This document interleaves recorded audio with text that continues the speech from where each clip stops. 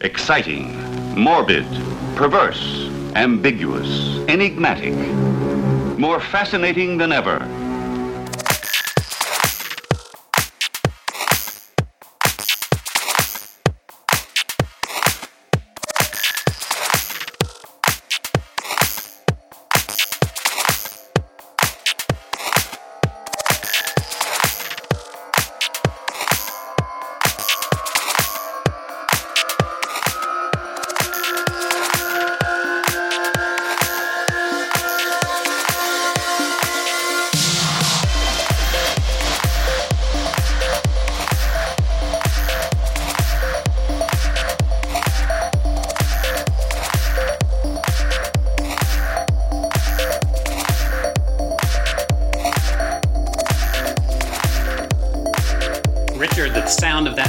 Disco beat tells us it's time for the next meeting of the Classic Horrors Club. How are you? I'm good. How are you? It seems like it's been forever since we've done this. Yes, it has. We missed an episode, that thing called life that I hear so many people claim interferes, and I experienced that big time. Graciously, you actually were the one that said we could postpone.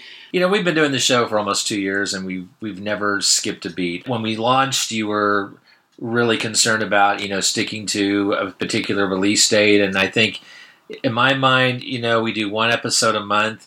And if we get it out in that first week or so, people are going to listen. And if we did a weekly show, I think it'd be a little different. But for the monthly show, we're pretty darn consistent. And this was the first time, as you said, real life intervened. And unfortunately, we had to miss a month. But I think it was the right call. And so here we are. The whole month concept works really well because we are celebrating Halloween this month. And we are going to have a Happy Hammer Halloween. That music was called Hammer. It's by Tom Fall and Ben Nicky from DJ Box Best of 2012. And that's available on iTunes. So let me call this meeting to order. If you don't mind, I just kind of want to explain why we missed an episode. I don't want to get too much into it, but I do feel like I owe a thank you to all of our listeners, all of our readers and followers, because everyone reached out and gave me very kind thoughts when my father passed away. And that meant a lot. I've always said Facebook is good at least one time a year, and that's for birthdays, but it really meant a lot, and it provided comfort to be able to look at Facebook and see so many people offering condolences. And if you are listening and you are one of them, I've probably responded offline, but I do want to just issue a thank you to cover everyone. It really means a lot. So that took me out of commission, and my daughter got married also. Kate and Travis, I'm recruiting them to be Mimiverse fans. They went with me to the 10th anniversary of Monster from Phantom Lake, and they went to the world premiere of Demon with the Atomic Brain. Unfortunately, none of us made it to the latest premiere, Guns of the Apocalypse, because of their wedding. But I want to mention and say congratulations to them. Yeah, definitely congratulations. I've met your daughter once. I don't think I've ever met Travis, I don't believe, but I have met your daughter, and I know how it's kind of crazy. You're dealing with a lot of different things in the last month, but at the end of it, you had a wonderful wedding. I saw the pictures, and so congratulations, the father of the bride, and Mimiverse fans, absolutely. Let's add more to the Mimiverse. And unfortunately, I didn't make the premiere either. Work. Oh, what's your excuse? You didn't have any deaths. You didn't have any weddings. Work, and it's a thing called bills. Yeah, unfortunately, I'm coming off of a crazy multi-month event where I'm filling in for a coworker. So, ironically, this last week, things died off dramatically. Of course they did. She's back at work and ahead of schedule. So, but at that point, it's like, well, my tickets had already gone, and so I couldn't pull it off. The good news is that Chris is already hard at work at his next film, The Queen of Snakes, and a little bird told me that we're looking at a spring release date, and then probably a longer gap between that and the next film. So, we've already talked, and we plan on going whenever that happens in the spring, and hopefully it won't collide with real life. But the plan is for us to be at the next one. It looked like they had a good time. Theater's been remodeled, so it looks like it was pretty darn close to a sellout. He was down to less than 40 tickets available about a week ago, so it seemed like they had a really good response. I know that he did say that he sold out of the DVD. which Wow. never happened before. So he had no copies of the movie to sell. I just watched it last night. So I would tell you how I thought about it, but no. You'll have to tune into the monthly Mimiverse audiocast, the October edition, but I'll be talking a little bit about that. Don't want to give away any spoilers, but I did watch it last night, and he continues to impress and has improved his filmmaking skills. And so it's a different type of film, and you need to go to the St. Euphoria Pictures website. If you're not a Mimiverse fan, why aren't you? I've had enough life for a while, so hopefully next spring everything will be good. Another thing I was unable to do besides record a podcast or go to a movie premiere was go to the Mid-Atlantic Nostalgia Convention in the Baltimore area. I had bought tickets, had a hotel reservation.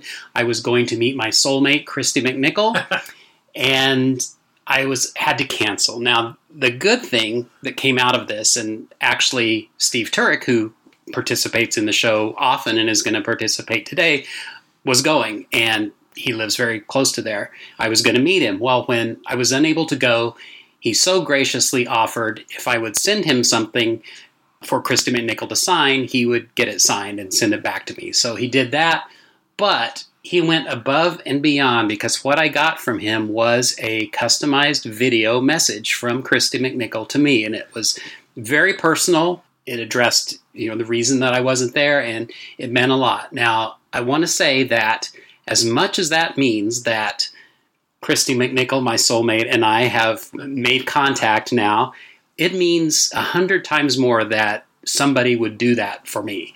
And that just goes to what we always say about how nice Monster Kids are when you meet them, and the friendships we make over these movies and meeting them at Monster Bash and everything.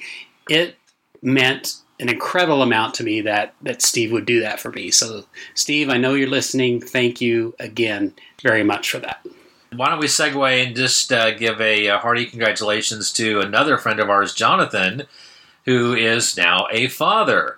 No voicemail from him this month. Big shock. He's in dad mode. He's got a beautiful daughter named Stella, who I'm sure is keeping him quite occupied. Jonathan stayed in touch with us, and congratulations to he and his wife, the new parents, and everyone looks healthy and happy, and that's one of those life events that puts a smile on your face. So congratulations. And I'm sure Stella's listening. So Stella, hello Stella, you're so cute. Gooey gooey goo. Well, she got that really cute little monster blanket. Yes. That, I don't know, some wonderful people, sent her way. We got to get them young, right? We got to, get her on the right path. We've already had that conversation. He's got a big responsibility. He's got to raise a little monster kid girl. Since we haven't been on for 2 months, we have quite a few new members in the Facebook group called The Classic Horrors Club Podcast. No requirements to join, just simply the interest. Sign up. We'll approve you and say hello. But let's say greetings to these new members: Stephen Patrick Lee, Jules Boyle, Chris Calico, Tony Walker, Philip Hanshoe, Brad Gilbert, Daniel Brown, John R. Blaker, Dustin Shore, Dennis Downing, and I apologize, Heinz somebody. There are foreign characters in the last name, so I think we may have an international listener. I believe so, and I know who you're talking about, and we would butcher your last name, so we apologize up front, and perhaps you can let us know the correct pronunciation so that can share your name appropriately. That's the last one? Yep, that was it. Welcome to everybody. This is fantastic. We've been gone for 2 months, but you guys have continued to keep following us and joining on Facebook, and we're getting some discussion there, and that's exactly what we want, and we're getting feedback and voicemails and discussion, and that makes me happy, makes my heart happy. Yes, and I feel, Richard, like this is a very interactive episode. So we normally have our old business feature where we talk about things we left hanging from the last episode or research we needed to do. And our listeners are up to the challenge. They actually have responded to help us go through some items that we left hanging last week. So, for example, we had talked about 3-term presidents in the last episode, and for the life of me, I can't remember why. But we may claim to be movie historians. We are certainly not history historians or American historians, whatever. But luckily, we have a listener, Rob Kelly, who called and left a message, and that just happens to be a little hobby of his. So let's listen and have Rob clear that up for us. And by the way, he was able to leave that message by calling our number, 616-649-2582. That's 616-649-CLUB. Hi, guys. This is Rob Kelly. I'm a member of the Fire and Water Podcast Network. I got turned on to your show by my pal Chris Franklin, who, of course, is a regular call-in guest on your show. I've really been enjoying the classic horror commentary. I'm a big fan of those movies going way, way back. But I'm calling specifically just to mention one thing as I'm listening to your current episode of the Bela Lugosi episode, which, again, I'm enjoying very much. You mentioned Franklin Delano Roosevelt. I won't say I'm an expert in FDR, but I probably know more about it than the average person because I've read a lot of books about him, and I also do a horrible impersonation of him, as Chris can attest. You mentioned that Franklin Delano Roosevelt served 3 terms. Well, he served 3 full terms, and he was actually elected to a 4th. He died just a couple of months into his 4th term, but he did, in fact, run and won 4 solid terms. He is the only president to serve more than 2. There was no hard and fast rule about it. It was just sort of a gentleman's agreement kind of thing. But due to the war and the Depression, he just sort of stayed on, and everybody just kept voting for him. So I just wanted to get that correction, and then that he did not die during his 3rd term. He died during very early in his 4th term, and then he was replaced by Harry Truman, as you stated.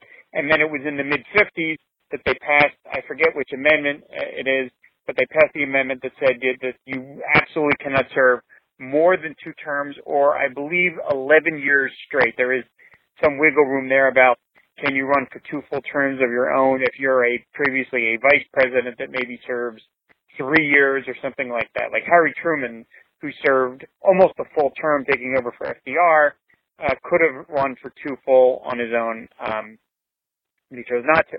Anyway, that's just a little correction to save yourself some time of having to do it yourself. Again, I'm really enjoying the show. It's a lot of fun, and I'm a big fan of Bela Lugosi. He died on my birthday, which is sort of a weirdly macabre, did you say that right? Fitting in its own weird way. So again, love the show. Big thanks to Chris Franklin for turning it on to me, and I'll be listening to future episodes. Bye. Thank you, Rob. We appreciate your help on that. You know, Rob is, I believe, the head of the Fire and Water Podcast Network, and our friend Chris Franklin is part of that with his Supermates podcast and his JLU cast that he does with his lovely wife, Cindy. This is the time of year that they do the House of Frankenstein. So they have, I believe, 4 episodes over 2 months that they devote to horror movies, and they pair them with a comic book. That is in force right now. There have been 2 episodes. I really wanted to play the promo for that later on in the episode. I could not find it. I swear it used to be on their feed, but if I don't find it in time, I won't play that, but everyone should check that out. It's the House of Frankenstein. I believe it's under the Supermates feed on the Fire and Water Podcast Network. Great podcast, and this time of year in particular, I really enjoy listening to that. And Chris has called and left us messages before. Thanks, Chris. Thanks, Rob. We appreciate feedback from your area of the podcasting woods. I thought of a couple of things after our last meeting that I didn't mention when we were talking about Return of the Vampire. And normally I just would let it go, but this was such a big thing that we didn't mention. I just want to bring it up here. We didn't talk about the ending of Return of the Vampire. If you recall, it's one of those where a character breaks the 4th wall, looks at the audience. Actually, he's telling somebody, "You two fellows don't believe in vampires, do you?" Then he looks to the camera and says, "Do you people?" And I just want it for the record. I despise endings like that break the 4th wall. I think it's one of the Peter Lorre films that does that. Beast with 5 Fingers, maybe? I believe so. Yeah, it does. Yeah. It puts a different tone on the proceedings. It just doesn't belong. I mean, even if they had done it through the movie, maybe. I think it's different when you have like the director, producer, like William Castle, who's talking to the audience, and that works for me because you kind of, even though it may be a little cheesy, it's not a cast member that's breaking that 4th wall. And I agree. That's you could edit that out of that movie And I think that would be perfect. And before I forget, Return of the Vampire is going to be on Svengoolie. He's starting some more new episodes. I guess the new season for Svengoolie is starting.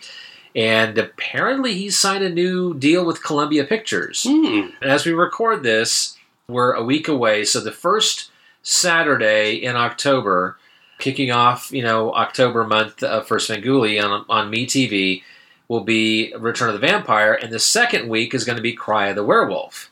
Kind of promising that if he signed a deal with Columbia, there's some Boris Karloff, Mad Scientist films that could be potentially popping up.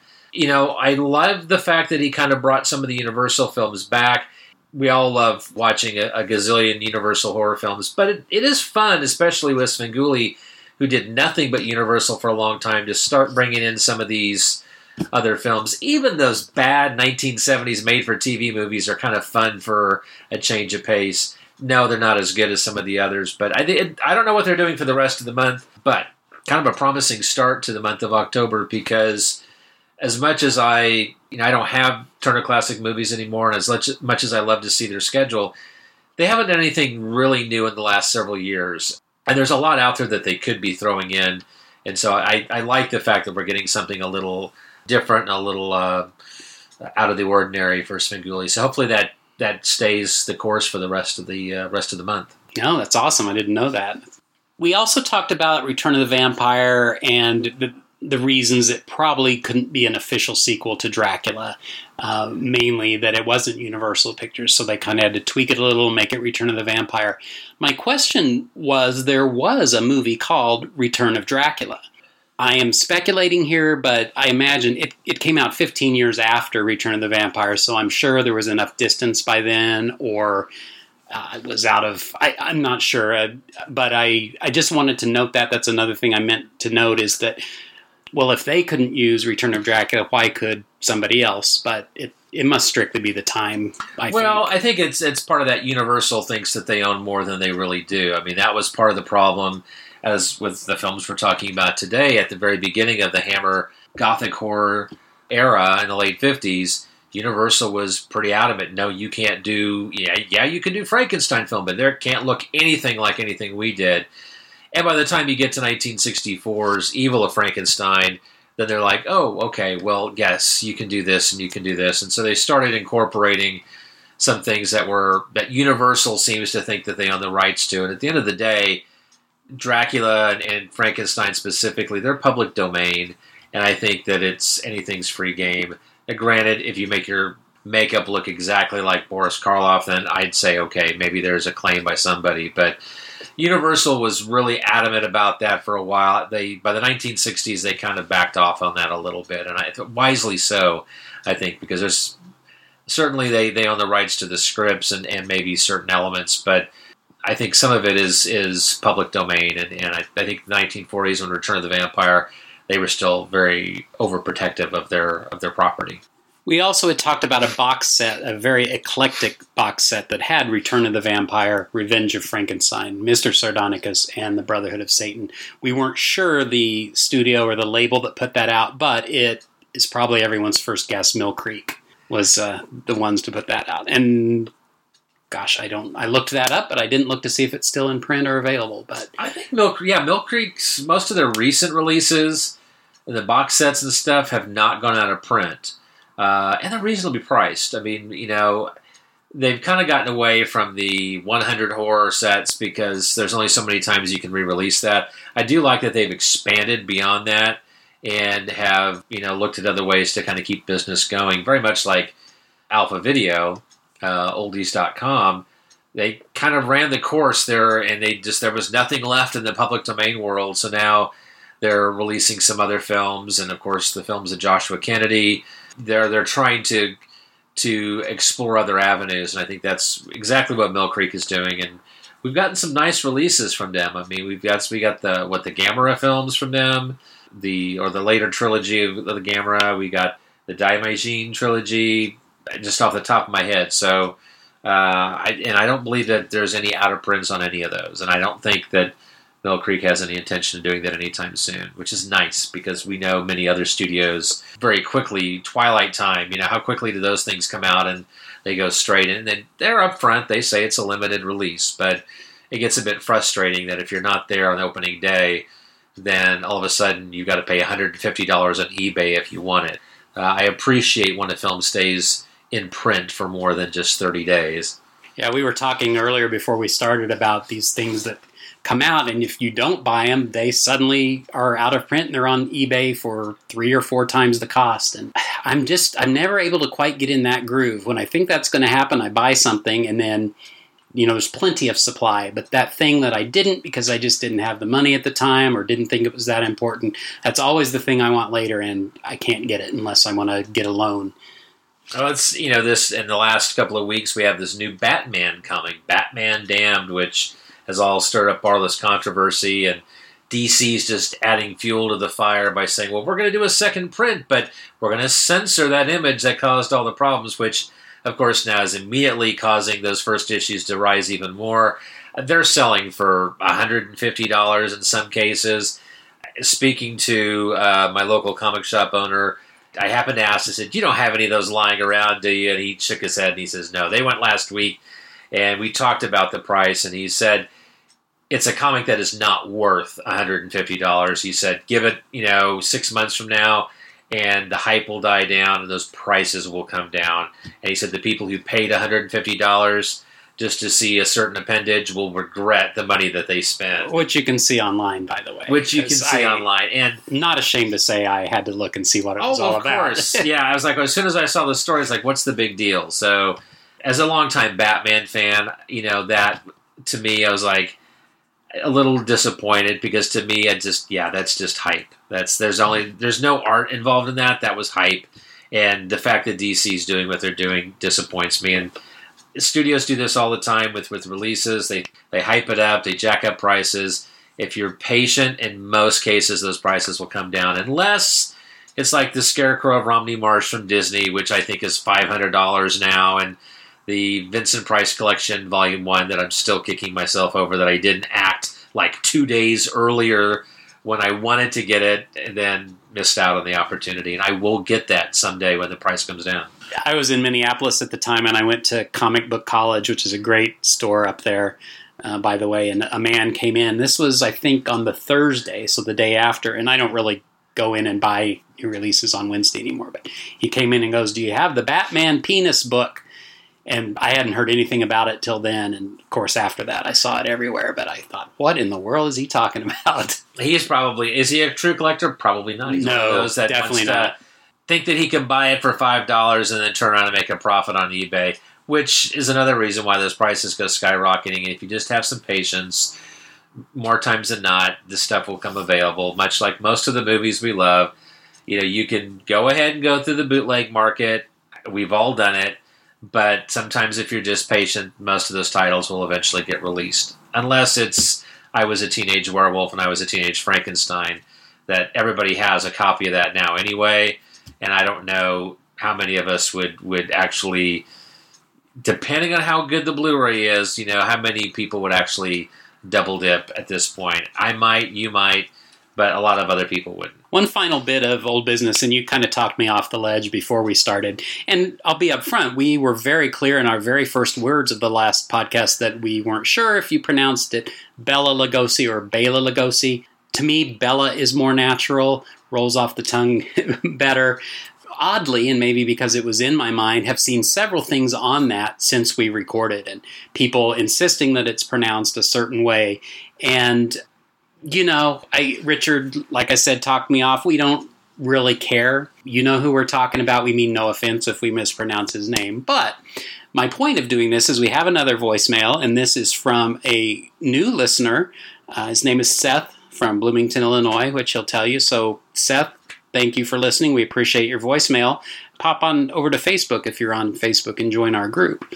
He talks about our Bela episode, and just listen to his pronunciation. Hi, Jeff and Rich. This is a listener named Jeff Thiel. I'm from Bloomington, Illinois. It's my first time calling into the show. I'm really excited to do so, and I just wanted to leave a couple of voice comments about the last Bela Lugosi Lives podcast. I've been a Bela Lugosi fan for more than half of my life. I appreciate the nuances of Karloff and his acting ability, and certainly he was more successful over the course of the career, which you guys touched upon. Even some of his latter output was, Targets and Curse of the Crimson Cult are, considered classics, at least in my book. But there's something about Bela Lugosi that's just, it's so visceral, it's so in the blood, and of course, Boris Karloff called him Poor Bela his whole life. I think that was also touched upon. He was stuck working in Poverty Row. He was exploited by the major studios, but something about him and just the venom he brought to every role has stuck with me as a monster kid, and it's hard for me to veer away from that. So to focus on 3 films from different points of his filmography, that meant a lot to me, and I know it meant a lot to other listeners out there. I actually would rank the 3 films that you touched on a little bit differently, at least biographically speaking. The first one I ever saw of between Murders in the Rue Morgue and Return of the Vampire and Bride of the Monster was actually Bride of the Monster. My inroad to Bela Lugosi later in life, after having seen Dracula and a few others as a child, was through Ed Wood, and through seeing Ed Wood films just on various places on Saturday afternoon television and things like that. And the first one I ever caught with Bela was Bride of the Monster. And something about the ramshackle quality of that film, the bare bones sets, the incongruity of the stock footage and the monsters, and sort of the ineptitude of the entire thing, it stuck with me. And it was, not to condescend, but a little bit charming that Bela this was kind of his last outlet, his last speaking role. I think just in terms of sentimental favorites, that one might be up there for me. I was never a big fan of Murders of the Rue Morgue, even though it's an hour long. I find it kind of plodding and slow, and as you guys pointed out, it seems like they're unnecessary pieces. It's a wonder that they even made feature-length running time with it. Return of the Vampire, I would rank actually as second. I do find it the eeriness, the fogginess of that film. I find it rather engaging. I also think that the first 5 minutes of the film are legitimately terrifying. Maybe some of the most terrifying vampire work that Bela's ever done, perhaps outside of Dracula. Again, thank you, Seth. We really appreciate you calling in. Again, I want to say that the way you can leave a voicemail is 616-649-2582 or 649-CLUB. And make a note of that, because at the end of the episode, we have another contest. We haven't done that in a while, and you will want to be able to leave us a voicemail, or you will want to be able to send us an email at classichorrors.club@gmail.com. The Facebook group, you can leave a message, all kinds of ways. So research the way that's best for you, and we'll tell you at the end of the episode how you can win what I think is a pretty awesome prize. Yes, there's some cool prizes at the end, and I agree. It's the main prize is kind of fun. We'll talk about it at the end, but it's something that some of which have been hard to find for a while. Believe it or not, of all the things, some of these that prize involves something that's been hard to find. So yeah, and I didn't mean to say that there was one cool prize. We actually have 3 really cool prizes. So there will be a first, second, and third place winner. We'll tell you how you can enter that at the end. Absolutely. Let's get to the meat of the episode. It's our Hammer Halloween episode. Do we pronounce that Hammer or Hammer? Hammer. I'm going to go with Hammer. Let's go with Hammer. I agree. Just a brief introduction on this first part. We're only going to talk for a minute about it. There is a new Blu-ray called Hammer Horror: The Warner Brothers Years. Well, Rich, why don't you go ahead and start? I'm sorry. Go ahead. Well, this is a brand new documentary from... Let's go with the name thing here. Is it... Diabolic or Diabolique? We're not talking Diabolic DVD. This is Diabolic Films or DiaboliqueFilms.com. It's a wonderful documentary. I can't even remember how I stumbled upon it. Maybe Facebook, or maybe you sent something to me on it. I've seen a lot on Facebook. There was some controversy about it. I believe they did a crowdfunding Kickstarter or something for it, and there were some delays, and there was some kind of nasty back and forth. And to be honest, I was skeptical, number one, if it would ever see the light of day or if it would be any good. But I did purchase it. Once it came out, I saw some good things about it. I think the thing when you're doing a crowdfunding is if there's delays, I think you just need to be upfront and honest. We kind of got in on this the 11th hour, so I don't know if maybe they just weren't upfront with the delays and if there just was a lack of communication. It did get released finally, and it's a 101-minute documentary put together by Marcus Hearn, who is, I believe, the go-to Hammer guy these days. He's written some amazing books. The Hammer Story, The Authorized History of Hammer Films. He co-wrote that with Alan Barnes. He did The Art of Hammer, Hammer Glamour, some wonderful stuff. And he is the writer and director of this documentary, which takes a look at kind of a unique time period and relationship, not the beginning of Hammer films that we're going to be talking about with our films today, but the other end, towards the end of Hammer and their relationship with Warner Brothers in the United States, and which has a lot to do with the complicated rights issues of what movie company can release this DVD in this country and that country. I really enjoyed it. It's I love documentaries, and it's a little pricey, $35 if you order from the site. So I guess I give it my endorsement with the fact that I think it is a little pricey. I think they could, for a 101-minute documentary, which has a little bit of extras on it, they could probably have gone for a slightly lower price these days. Pricing on Blu-rays is pretty competitive, and I think they probably could have gone maybe with $25, and that would have probably been a little bit better. But certainly, if you're a Hammer fan, it's something you want to have in your collection. It's some good interviews that happen on it with some of the people involved and some of the authors and historians. So, plus there's some unseen footage and all around a well-made documentary. I concur. I enjoyed it very much and well worth the money to me. I know we're not going to go into detail, but just a couple of facts that I pulled that I thought were interesting, and to give you a little taste of what you can learn. They frame the whole this period in Hammer's time by sort of, I guess the ongoing thing would really be the eventual demise of Hammer, but they talk a lot about how things changed when their relationship started and when it ended. And for example, and this really hit home for some reason, in 1965, the number one movie was The Sound of Music. Not even 10 years later, the number one movie was The Exorcist. So that shows you just how audience tastes had changed in such a short time. And that is, we've talked about before, and that's probably one of the main talking points, is that's what happened to Hammer. The world was changing, and they weren't quite sure how to deal with it. Well, I mean, yeah, we've talked about how the horror genre really goes through a flux between 68 and 73, 74, between Night of the Living Dead and The Exorcist.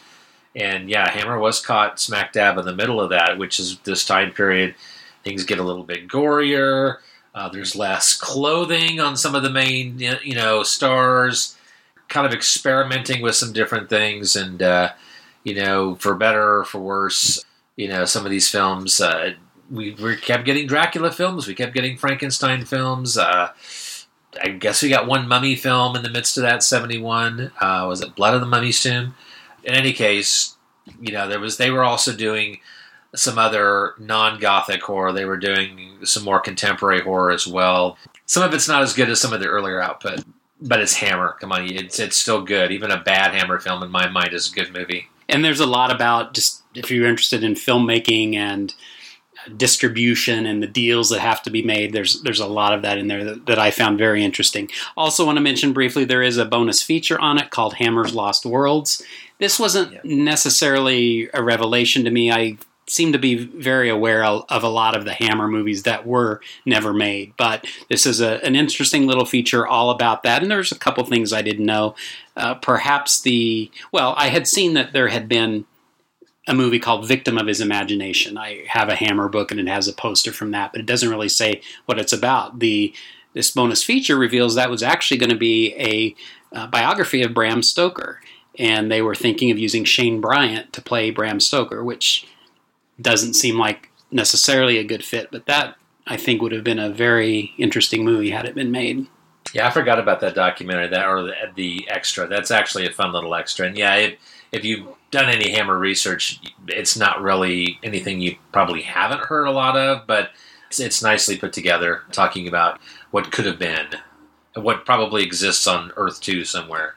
I think it's a great purchase. I think it's a must-have if you're a Hammer fan, and even if you're more casual, I think you'll be entertained and it's educational, so I definitely recommend that. There's a truck in the background, and we do have the window open, and I'm just thinking there might be some background sound. It's a beautiful day here in Kansas City, beautiful fall day, but if you hear any random trucks in the background, we apologize up front.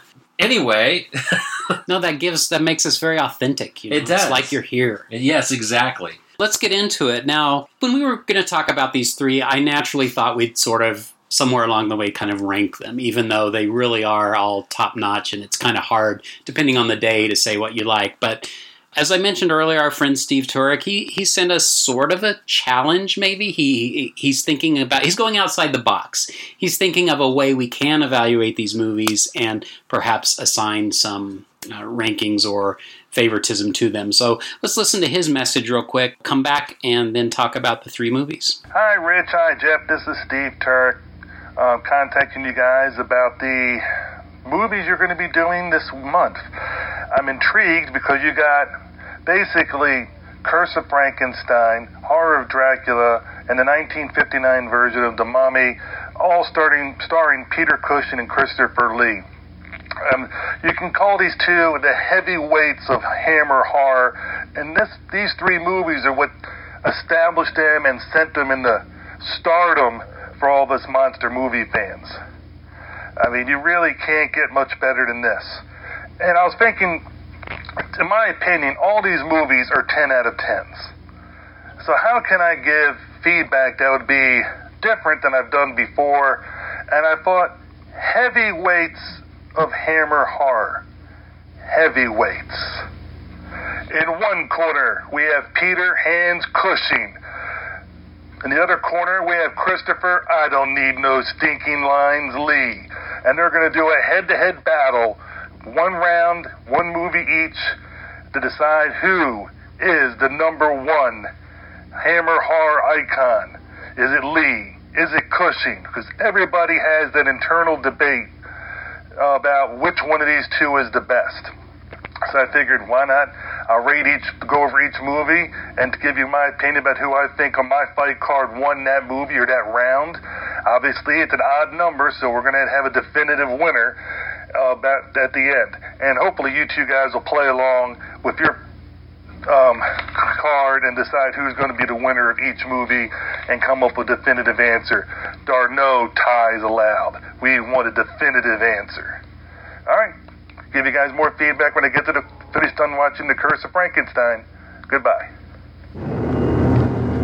More than 100 years ago, in a mountain village in Switzerland, lived a man whose strange experiments with the dead have since become a legend. A legend that is still told with horror the world over.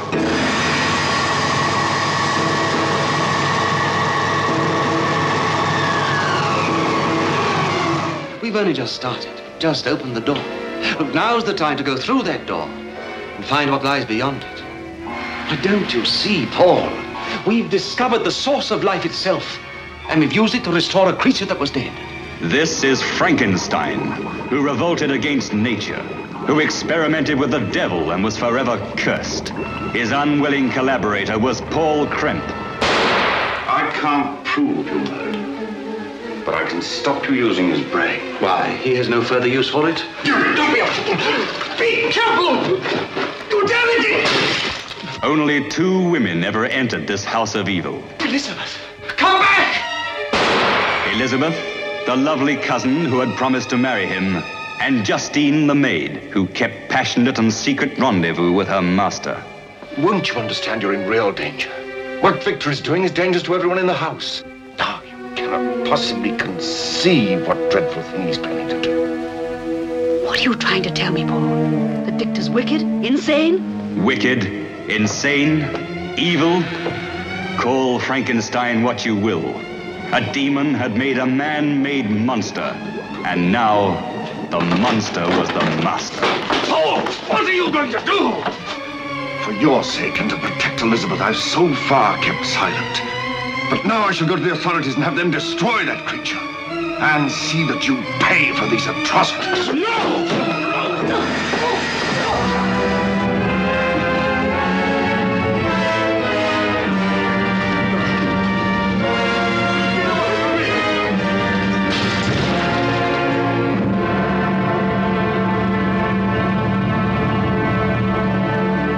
thank you, Steve, for that interesting little battle of the contenders for the Hammer World Heavyweight Championship. So let me just be clear. We're supposed to pick within each movie if we think Cushing or Lee is the winner.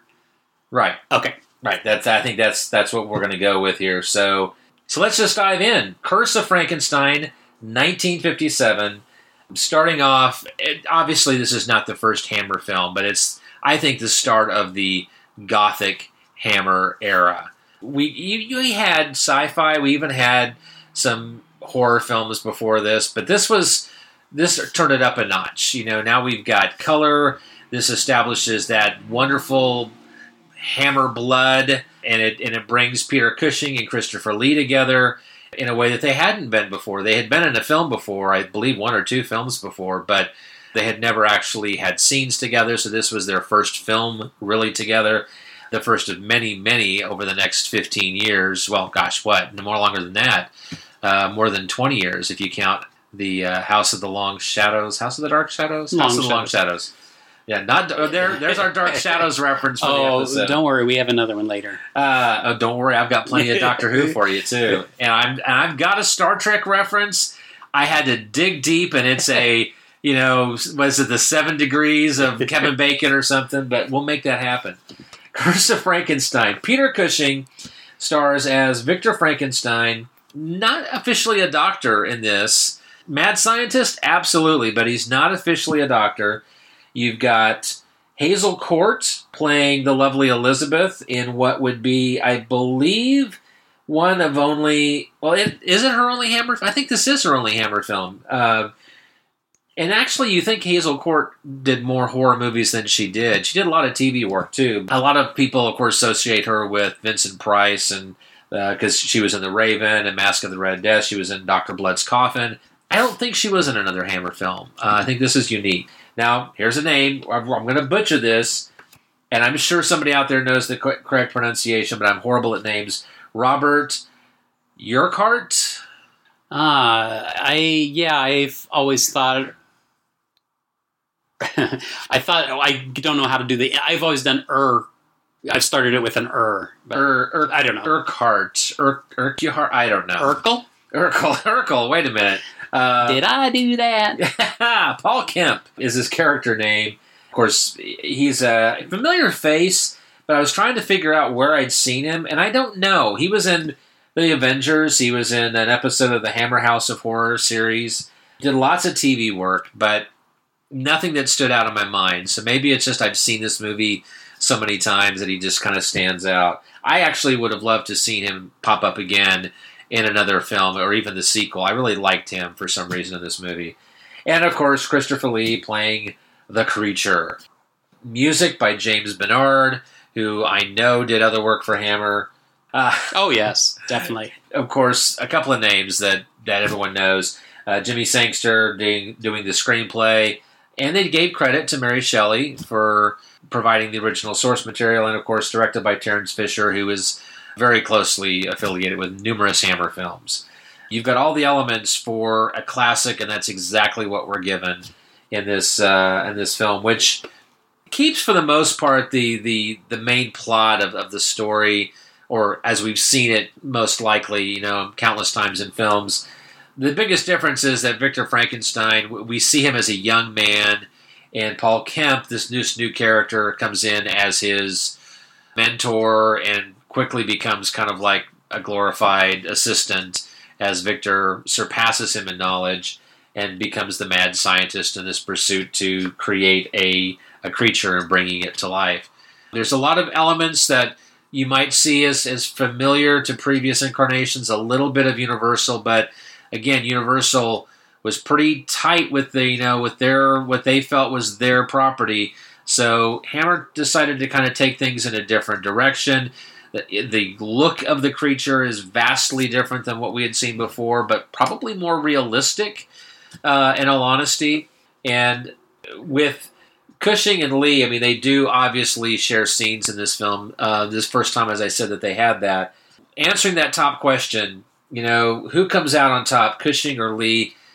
I'm going to say this is Peter Cushing's film.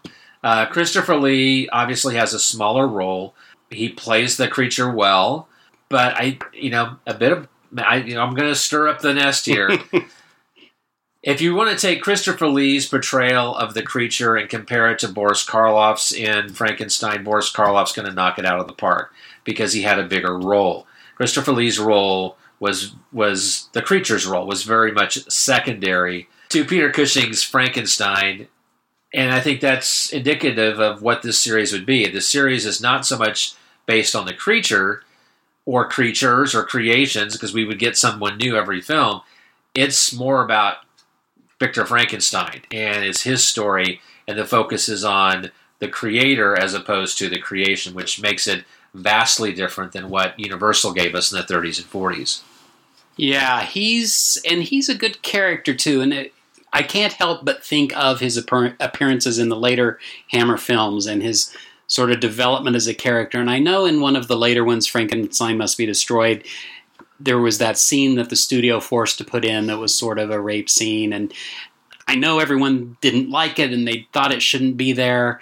But I think there's seeds of that actually in this movie. And I had forgotten that about this movie, that he is, even though he's getting ready to marry Elizabeth, he's having an affair with the maid. Yeah. And he treats her horribly. He makes promises to her. She asks something about them being married, and he goes, well, what makes you think that? She said, because you promised me.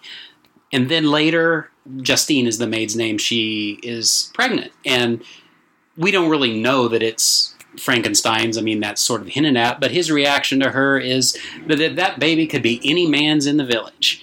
So he's cold. He's heartless. He will use women. I just think that's a minor seed that will pay off later in the series, and that shows how fine Peter Cushing is at sort of walking the line, because he is a very dapper, nice gentleman, very polite, but yet he's got this mean streak, and there is nothing more important to him than this experiment, and he says that in the movie. He'll sacrifice anything to see his experiment come through. Peter Cushing is always the guy that you love, right? But when he's evil, he does it so well. I think out of all these films, the only time that you really, as you said, that scene in Frankenstein Must Be Destroyed, that's the one time that you're really like, okay, you're crossing a line there. I can love Cushing and all his evilness in all the other films because he just does it so well with a smile on his face and does it with such elegant English charm. Frankenstein Must Be Destroyed is the only time that it really crossed the line for me. And Cushing did not, I mean, everyone knows about that. Cushing did not like that, the way it was just brought into the 11th hour. Oh, you know what? That is something that they talked about in the documentary. Yes, and, yeah. You know, I had always heard that, and I had always thought it's because the nature of that scene they didn't like. But they actually talked about how it may not have been so much that. It was the fact that they were given it in such a short amount of time, and they had done so many other scenes. Had they known it was coming, their performances in the other scenes would have been different.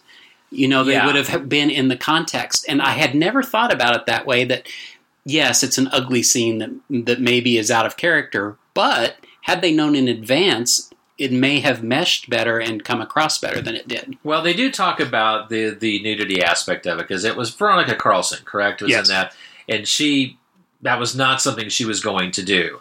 She does talk about how Peter Cushing does things a certain way to make sure that, because the director wanted it, and she wasn't going to allow it, and Peter Cushing helped her through what was a very rough scene to begin with to try to make her, put her at ease and stuff, and that's just Peter Cushing, right? He's just one of those people, I think we both agree, is like when you talk about actors or actresses from the past that would be at the top of your list of people you would just do anything to meet, Peter Cushing is one of those. I think that would be one of those amazing experiences, even if it was a fleeting autograph. I think you would have that, even if it's a 10-second interaction, it would be enough for you to walk away with a smile on your face. He's just that type of person. As I said, when he does evil, you still love him because he's so good, and he just has that certain way of doing it that, okay, yeah, you're really a bad guy, but I still love you for it. Yeah, and a little bit of tangent there, but back to Curse of Frankenstein, the very genesis of this character. I made a couple other notes about just to indicate the evil. So first of all, there's no like Igor character or assistant really in this. He does it himself. He'll go and chop somebody down that's hanging and get the body parts. He obtains them all himself. He brings a body back. They take down a highwayman and they cut off his head. And Peter Cushing's just like, take off the head. It's of no use to me anyway, and drops it into a vat of acid. So nonchalant. When Elizabeth arrives, he's more excited to show Paul the hands that he just obtained for the body than he is to welcome her. I thought that was deliciously funny and evil. Well, they were hands of a sculptor, so they were special. Yes, we'll see you at dinner. Paul, please come here. And then when the honeymoon night, they walk in the house. Of course, he doesn't care over the threshold or anything, but he immediately has work to do, and Elizabeth's not too happy, and he says, come on, we're not sentimental young lovers. That's the kind of character he is, and that he's just excellent at delivering all that. I want to talk for a minute about sort of the look of the movie, and you hear a lot about like the early days of Hammer and the style of Hammer, and when you watch the 3 movies we watched, you get a very clear idea of what that style is. When you look at the later movies, you see how they did stray from that original style. But these movies are beautiful. The artistry involved in them, you really notice.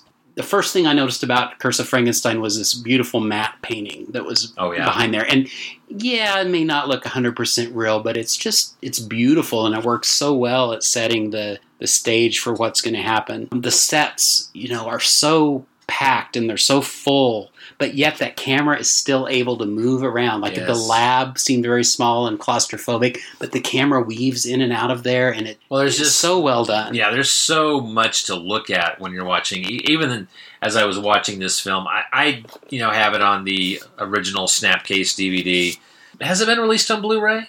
I don't think this one has. Not in it's over in the UK. It's out on Blu-ray. I don't think here in the States. And actually, I think the Snapcase is actually out of print right now. And I did a quick search on Amazon. I don't think it's available, not at a reasonable price. So that's mind-boggling how this movie is not available. But again, Hammer is problematic at best with their home releases here in the States. But even after so many viewings, there's still things that you can just see in some of the details in the background. And I don't think that's something that Hammer did in the later years as well. They were cranking out films at that point, just trying to turn a buck. In this particular era, the late 50s, early 60s, up till about the mid-60s, I think, is when Hammer was really at its best. And you begin to see a few more other films being just cranked out by the time you get to the mid to late 60s, and then it really gets out of hand in the 70s. This time period's golden, and Curse of Frankenstein is just a beautiful film to look at. And its sequel, Revenge of Frankenstein, I think not as good visually, but still is a wonderful film, and they go hand in hand. You can watch both films. It's really one long film because it's the only time that we get a direct sequel, Peter Cushing coming back as Victor Frankenstein, and picks up on the events literally where Curse of Frankenstein leaves off, which in itself is not a cliffhanger, but by the time in the second film you see, well, no, what you saw wasn't exactly what you saw, because Victor Frankenstein, spoiler alert, survives and comes back in the next film. If you needed that, there's your spoiler alert. Yeah, I love that framing device of the beginning and the ending of that story, and that's great. I do want to say real quick, as I'm looking at my notes here, this was actually one of 2 films that Hazel Court did for Hammer, the other one being The Man Who Cheated Death. But that was the only 2 that she did for Hammer, and one of only, really, like I said, I think she only did 5 or 6 horror films, so she kind of carved a little niche, but not as deep as you might think, really. I know what I was going to say about the camera work and the way the camera moves. I believe this is possibly one of my favorite Hammer scenes ever, and that's the reveal of Christopher Lee as the creature. Yeah. The way the camera zooms in at the very same time he's reaching up and pulling the bandages off his face, and then the camera freezes on that horrible, grotesque face, and it is very shocking. And at the time, I can only imagine what people would have thought of that. But the flow, the way that moves, just one of my favorite scenes ever. I think out of all the Hammer Frankenstein films, it's probably the The only other one really I'm thinking of would be Frankenstein the Monster from Hell, which is you get a pretty horrific monster in that. This is better. It's better work. The makeup design was by Philip Leakey, which was actually last minute. They were going to go with something else and ended up going with this. That ended up being literally the day before filming started, they finalized the look. So it's, and as I believe, I think I read somewhere, if I'm confusing this with something else, but that, was it Hazel Court? She didn't know what it was going to look like. Was that, or am I thinking something else? Oh, that sounds familiar, but I'm not sure. I don't know. I'm not going to commit to that. But in any case, it was definitely very 11th hour that they came up with a look, and pretty darn good 11th hour as far as I'm concerned. A very iconic look, very different than, I guess maybe similar a little bit to I Was a Teenage Frankenstein, kind of, sort of. Done better, done in color, but that kind of same similar horrifically scarred face, which we really, again, vastly different than what the Universal version of the monster was. And it only goes from bad to worse for that poor guy. Paul, who develops from being the mentor to Frankenstein to really being the good conscience to his bad conscience, shoots the monster in the face, and that's a terrific shot of blood where he grabs his forehead and blood comes out. But then Frankenstein thinks that he can then do brain surgery to try to, save him. So they shave half his head. Yeah. And there's a scene where you see him, and it really, I reacted to it in a strange way. I mean, yes, it was this horrific monster, but yet at that point I felt deeply, deeply sorry for him, for that poor guy, absolutely. that he was going through that. Absolutely. You very much like Karloff's version is that there's sympathy for the monster because he didn't ask for any of this, and not as in depth as we get with Karloff's version, but you can't help but feel sorry for him. Even when things get out of control at the end of the film, it's like it's very much the tale of the monster. He didn't ask for this. This is the world that he was given. And what he's doing is really not his own fault. I like to think this was a purposeful tribute to the Universal movie. There is a scene, and if you remember, of course, in Frankenstein, Little Maria by the lake, that, yes. Well, here we have a little boy by the lake, and you sort of think, they're going to recreate this scene. Well, it's combined with what I would like to think is a scene out of Bride of Frankenstein with a blind man. The blind man brings the little boy to the lake, and in sort of a twist, the little boy doesn't go in the lake, but the blind man has a scuffle with the creature and ends up getting killed. So it had to be. Yeah. I loved that. I thought that was great. And then just my last thing, kind of summing up, as we talk about these three movies, I think that they get better. Each one. I think Horror of Dracula's better. I don't always think The Mummy is better, but this viewing I did. So there's some flaws here. I mean, not bad, but I don't particularly like the ending. It's kind of, well, not the very ending, but the creature ending, up on the roof, carrying up the damsel in distress. That seemed kind of, I don't know. We've kind of seen that before. There's a couple little minor clunky parts. I mean, I love the movie, but, if you're watching the three, I definitely think this is the lesser of the three. I would agree. I mean, when Curse of Frankenstein's the lesser of the three, you've got a pretty darn good movie. So I would agree. I know a lot of people don't like The Mummy as well, because I've read that. When we get ready to talk about that, I have always had a special love for The Mummy. For me, some of it, I believe, is the music. And there's just some great music that was done in that. James Bernard did the music for this one. He does not do it for The Mummy, but he did do it for this in Horror of Dracula. And you can definitely tell the similar styles in both movies. The Mummy's very unique. And it needs to be, because it's a slightly different type of film. It's a different setting. I think that oftentimes music can make or break a film, and that's a big factor that The Mummy has going for it. But again, nothing against James Bernard, because the music in this film is amazing as well. I always forget how much I like The Mummy until I watch it. So it's one maybe that doesn't stay with me as long as Curse of Frankenstein or Horror of Dracula, but I do think technically it's a better movie. But we'll talk about it when we get there. And just real quick, I'm with you on Cushing. I think Cushing wins in this battle between him and Lee. It's definitely his movie. I want to throw in some little tidbits here, going back to Terence Fisher and Jimmy Sangster.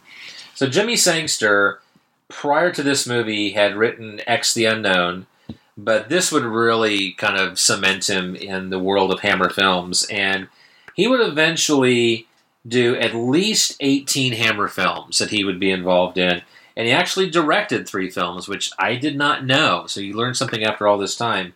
Now, were they the best? Unfortunately not, but he directed Horror of Frankenstein, which was their departure from the world of Peter Cushing, and is, believe it or not, a film I have not seen. I have it. I've had it for a while. I've never seen it. It's one of the few Hammer films that I still have to watch. Lust for a Vampire and Fear in the Night being the others. With Terence Fisher, he had directed, obviously, some work prior to this, including the Hammer film Four-Sided Triangle, which was early 1950s sci-fi period of Hammer, which I enjoy. Not as good as their gothic horror, but enjoyable. But again, this would really cement him in the world of Hammer. He did eventually 16 more films, at least, I believe, plus a couple of other horror classics, Island of Terror and The Gorgon. You know, when you look at some of these ages of some of these people, you know, when we lost them, we actually lost him quite a long time ago. He died at the age of 76 in 1980. He was older than many of his contemporaries while making this film. Another fun little tidbit is the fact that Christopher Lee was not the first choice for the creature. Actor by the name of Bernard Bresslaw was originally considered for the role because of his height. He was 6'7". Christopher Lee was only 6'5". But Lee had a lesser fee. He was actually paid £2 less, and that's what I guess he was charging, but that's what the going rate for Christopher Lee was at that point, and it was £2 less than Bernard Bresslaw, so they went with the cheaper of the two. This is where I'm going to start segueing into my Doctor Who, and I've got plenty of them. These are British films, right? Yeah. So, can I say one thing about Lee before you go on? Absolutely, yes. So yes. we kind of were giving him short shift there, praising Cushing, but if you think about it, you know Christopher Lee was the creature. Take any of the other Hammer Frankenstein movies, and yes, we probably know who was the creature, but are any of them as iconic as Lee? No, absolutely not. I believe that had another actor played him, he would not have gone on to achieve the things that Christopher Lee. And you may think, well, he's only not on screen very much. He's in makeup. What kind of performance? But when he gets to The Mummy, we'll talk more about that. I believe that Lee brings enough to that character to make it iconic. I don't believe any actor could have done that. I agree. I agree. Within a 2-year period of time, he did 3 amazing films. Which prior to this, Christopher Lee was a younger man. He, around this time period, he actually did a film. I think it's Quarters of Blood with Boris Karloff. These are the films that cemented him and set in course for the rest of his life a very prolific career in film, not just in horror, which he's of course closely associated with, but in films in general. And this was a turning point for him. Having this role followed by Dracula, followed by The Mummy, gave him a tremendous amount of press and set the rest of his life on an incredible course. Right up into the fact that, don't know if I've got the note, it might be somewhere else in my notes here, but he's actually still has one film that hasn't been released. And we lost him, 2016? Yeah, it was not that terribly long ago. I believe so. So, the fact that he still has another film that hasn't been released is amazing. That does happen sometimes. Films get kind of lost in the muck and mire of post-production. Going back so Bernard Bresslaw, I don't know, his career certainly was not the same as Christopher Lee's, but he does have a little bit of a Doctor Who footnote because of his height. Now, is it fair to make a Doctor Who connection to somebody that actually wasn't in the movie? Oh, I've got more Doctor Who references. Okay. I've got more. But my first 2 were not in the movie that they could have been or should have been. You're right. Bernard Bresslaw played an Ice Warrior, which is one of the kind of secondary big bad villains in Doctor Who in 1967's The Ice Warriors. And then he does have a kind of an interesting horror sci-fi fantasy footnote. He was the Cyclops in Krull. And I did not know that. If you had HBO in the 1980s, you had to see Krull because it was on like every afternoon. Now, another almost in the movie Doctor Who reference is the second Doctor, Patrick Troughton, who was in, of course, other Hammer films. He was originally supposed to play a mortuary attendant, and there's even some stills, but it was a deleted scene. It got cut, but he is in some early production releases that apparently he was supposed to be in it, but didn't make it the final cut. Now, the big Doctor Who reference is, of course, Peter Cushing. He played the Doctor in 2 films, Doctor Who and the Daleks in 1965, and Daleks Invasion Earth 2150 AD in 1966. He plays a different version, the Earth 2 version of the Doctor. It doesn't tie directly into the television series. He plays a bit more of a eccentric scientist type, but some of the familiar things are there. The TARDIS is there. The Daleks are there. Familiar characters. The 2 movies are based on episodes of Doctor Who from the first and second season, but they did make some tweaks and stuff. But they're fun films, fun music, and they're, at the time, of course, an opportunity to see Doctor Who in color, which wouldn't happen until 1970, so kind of a fun little footnote in Doctor Who history. Not officially part of the main storyline, but kind of, again, existing in this other world. And Peter Cushing is almost unrecognizable at times. I mean, he had a different look and a different way of acting in those movies that's very eccentric and different than how he would normally portray a character in his films. So if you want to see a slightly different take from Peter Cushing, check out those Doctor Who films. I know they were released on DVD and Blu-ray at one point. I don't know what their availability is now, but they're fun to check out.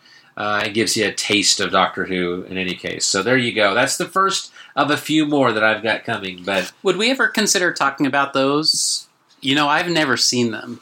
They're fun. Yeah, I didn't ever propose it earlier because we went through a rash where several other podcasts talked about them. I don't know if you heard that. I know Rod Barnett. But maybe next year sometime, I wouldn't mind doing that for an episode. That would be fun. That would be a good way for, as you know, you've given me a taste of Dark Shadows. It'd be a fun way to give a taste of Doctor Who, and they're pretty good.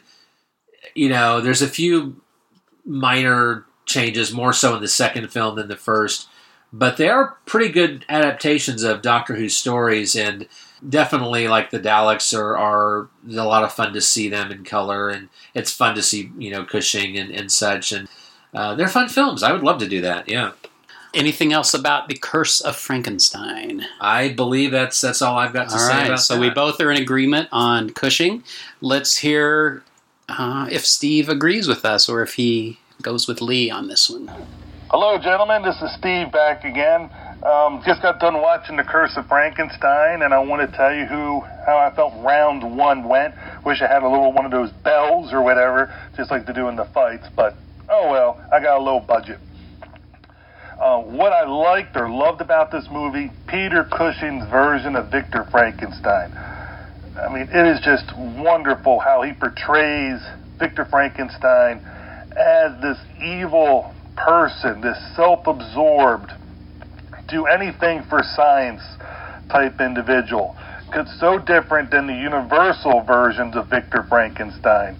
In my opinion, it's the best version of Victor Frankenstein that I've ever seen up to this point in my life, and it's really going to take something in order to knock Peter Cushing off of that pedestal as the best Victor Frankenstein.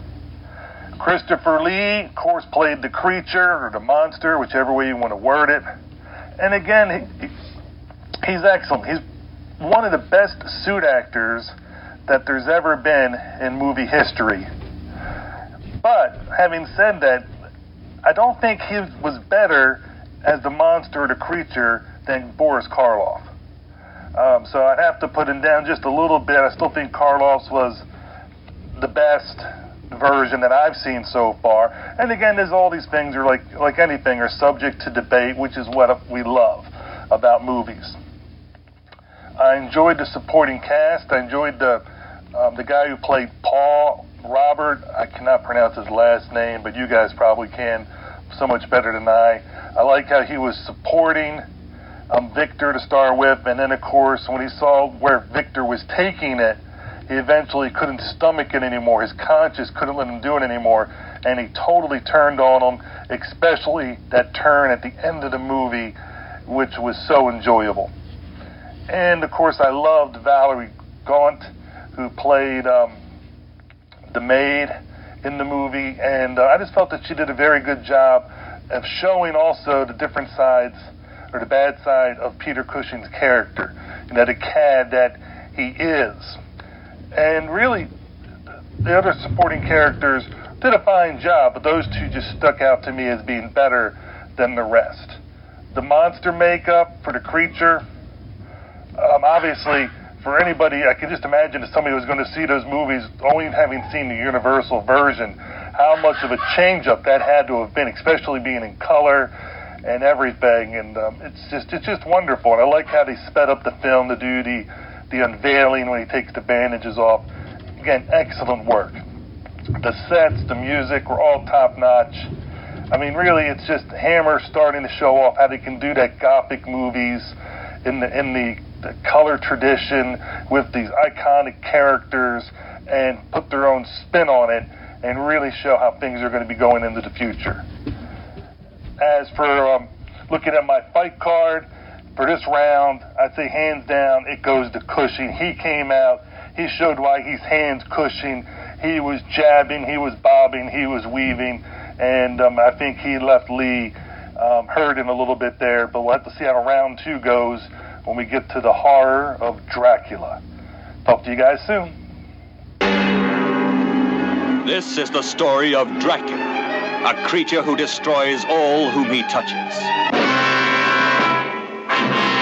Dracula the terrifying, the feared, who sleeps in the tombs of the dead by day and arises at night to inflict his terror upon the innocent and the unsuspecting. Oh, you must help me. You must. You're my only hope. You must. I'll help you. I promise.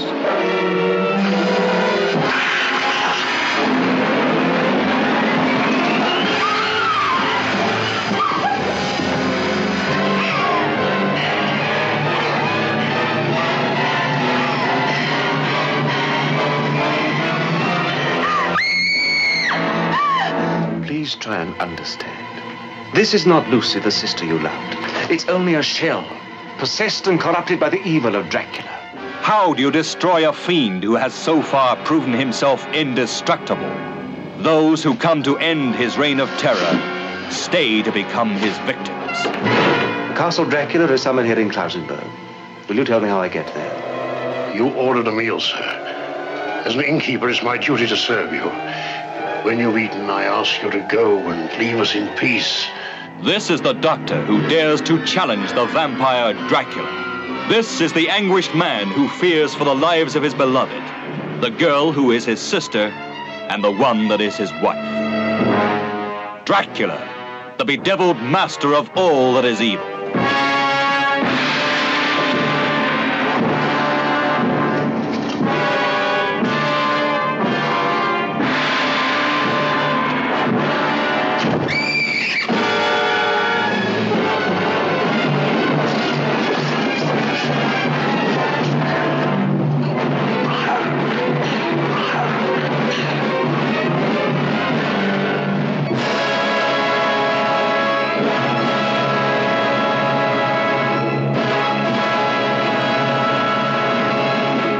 One year later, 1958, and it's time to get an adaptation of Dracula. Now, the film, of course, has 2 titles. In the UK, it was known as Dracula, but here in the States, it's known as Horror of Dracula, and that's how I guess we'll refer to it as. And the main reason for that is that they were worried about the confusion with Bela Lugosi's Dracula, which had just been re-released in theaters and was also part of the Shock Theater package, which was being released to television at this time. For some reason, they thought people would get the 2 confused. They threw on the title Horror of Dracula, and that's still how it's known here in the States. But, you know, tomato, you've got Christopher Lee taking on, not the lead role, I don't think, even though it's Horror of Dracula, would you consider him a lead? He's got less screen time than just about everybody else in the film. Yeah, and Cushing's name is above the title, as they say. Peter Cushing in Horror of Dracula, and then all the other stars, including Lee. He is Count Dracula, giving us his own unique take that we would see countless other films over the course of the next 15 years or so. 15? Yeah, I guess 15. And, of course, Peter Cushing giving the first of an eventual 4 film appearances as Van Helsing. This particular version would be seen in another film. We'll talk about that. And then he did play an ancestor, or a descendant of Van Helsing, rather, in the early 1970s. And I don't know if he played Van Helsing again in any other film. I don't think he did. If I'm missing something, I apologize. You've got Michael Gough? How was that pronounced? I've heard it Guff. I know the GH is an F. Okay, so again, let's just butcher some more names. These aren't even complicated names. No, I mean, they're not. They're just not foreign or anything. I'm just horrible at names. So he plays Arthur Holmwood. Now, he's actually a very familiar face. For contemporary followers of films, he was Alfred in the 4 Batman films in the 80s and 90s. But he's got a lot of legitimate horror credit back in the day. Horrors of the Black Museum, Conga, Dr. Terror's House of Horrors, The Skull. Oh, and did you know he appeared in 2 episodes of Doctor Who? Really? Yes, That's he did. fascinating. He played the Celestial Toymaker. Sadly, it's a 4-part story. 3 of the 4 episodes no longer exist, so we don't get a lot of him visually, but he played a kind of a... he's the villain of the piece, a very unique villain in kind of another dimension. He also appeared later on in the 1980s in a story called Arc of Infinity. Well, I guess he lived to be 94. He died in 2011. You've got Melissa Stribling playing the character of Mina, which might not be the way you remember Mina. So you've got a lot of different characters getting twisted and turned around in this film. She appeared in Journey to the Unknown, The Avengers, The New Avengers, lots of TV work. Carol Marsh, who appears as Lucy, again, might not be the Lucy that you remember, and Yanina Fey playing the young character of Tanya. Basically, the gang is back together again. James Bernard doing music, Jimmy Sangster doing the screenplay, and Terence Fisher directing The Horror of Dracula. Because this is Dracula, are you going with Lee in this as the battle? This is the tougher of the 3 films for me, because the other 2, in my mind, are very clearly defined. This one, both give such a good performance. I'm going to go with a tie. Oh, didn't Steve say no ties? Can I do? I don't know. Well, while you're thinking about it, let me say, and this may surprise you, but I don't even hesitate. I go with Cushing again. And I'll tell you why. He owns this movie. It's I call this the action version of Dracula. It's very well paced. I love the construction of the movie. You can divide it evenly into thirds. You always talk about the first third, the last third, and that's just like a general way that movies go. But there is almost to the minute an even third. They're first in Dracula's castle, and then they're back home, and then they're back. I just love the way the story's built and the way it's written. But back to Cushing. The climax is one of my favorite endings of any Hammer movie, and I think we're probably all familiar. Cushing leaps up on the table, runs down, jumps up, pulls the curtain so that the sun will come in, runs back, grabs 2 candlesticks to form a cross, and holds them in front of Lee. I mean, that's great, but that's what I remembered. But if you watch, he's being athletic through the whole movie. There's a scene earlier which, by the way, a really cool twist in the story when they wonder how is Dracula getting in, because they're standing outside watching, and I don't think I'll spoil it, but I thought that was a cool little twist about how he was able to get in. But Cushing runs upstairs when Gerda screams, and he leaps over the stair railing. I mean, it's physical. He's active. He's moving. They didn't want him to do that scene, actually. I read that where they were worried about, from a insurance perspective, and you don't want someone to get hurt on the set. But he insisted on doing that, and I think I'm so glad that he did, because that is an amazing scene in the film. Yeah, it's a distinctive characteristic for someone playing Van Helsing, and that just goes to his overall character. I mean, and to think that, a vampire hunter is not just an old man who carries a doctor's bag with a cross and holy water in it. You can see this guy out actively hunting vampires and battling them and being very athletic. So I don't know. I think it's Cushing's movie. I like that. And he's not the only one that's athletic. I mean, the whole movie, Dracula does it too. He leaps over a table when his bride at the castle is biting Jonathan Harker, and just a very action-packed movie. It moves quickly, and there's a lot going on. Yeah, I would have to think now. You gave a good argument there, and I think about the screen time that Cushing has to Lee's, and Lee is only on camera for 7 minutes of a roughly 80-minute film. They're amazing, 7 minutes, but Cushing does own this film. The more I think about it, I would agree. Cushing is got a much better role in this film, or more substantial role.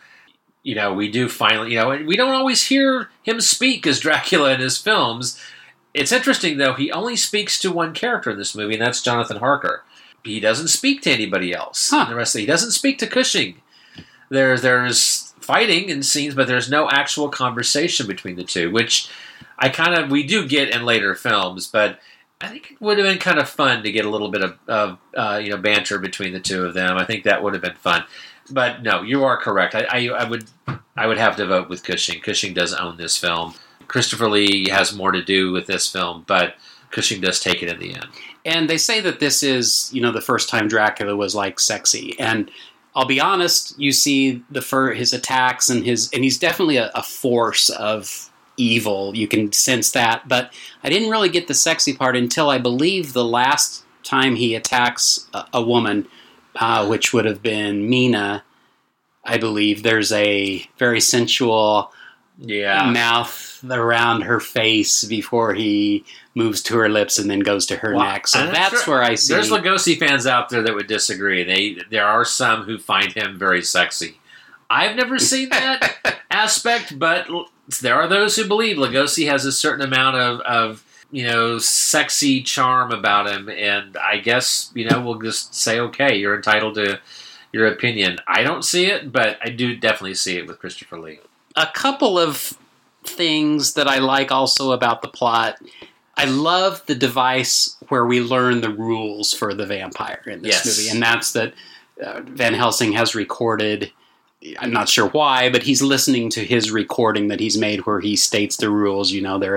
Vampires are allergic to light. Sunlight is fatal. They're repelled by the odor of garlic. There's a thing about the crucifix symbolizing the power of good over evil. And it protects a normal human being, but it reveals the vampire. So that's really cool that a lot of vampire movies do that. And I think especially ones that when there's a vampire movie and there hasn't been one in a while, they sort of establish what the ground rules are. What can this vampire do and not do? Even later, they play on that a little bit because I believe it's Arthur who says, well, I thought vampires could turn into bats and wolves. And Cushing's like, no, that's a common fallacy. So, the reason, of course, was for budgetary concerns. Actually, they didn't have the money to do that. So there's a lot of things in the story that you don't see.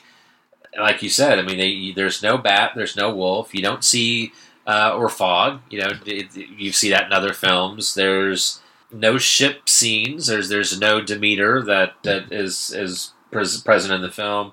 There's a lot of transference of characters, and characters are condensed and blended and mixed up, and a lot of that, again, all kind of stem back to they had a very small budget, so they had to go with what they had. They spent money on sets. You got some great sets. And matte paintings, again, all the things we talked about with Curse of Frankenstein. And I guess, they put the money where it really mattered. You had some amazing sets of Dracula's castle that I think brought it to life like you've never seen before. Although, again, not taking anything away from Universal's Dracula, because that is some amazing set as well, which, you wouldn't get in later films.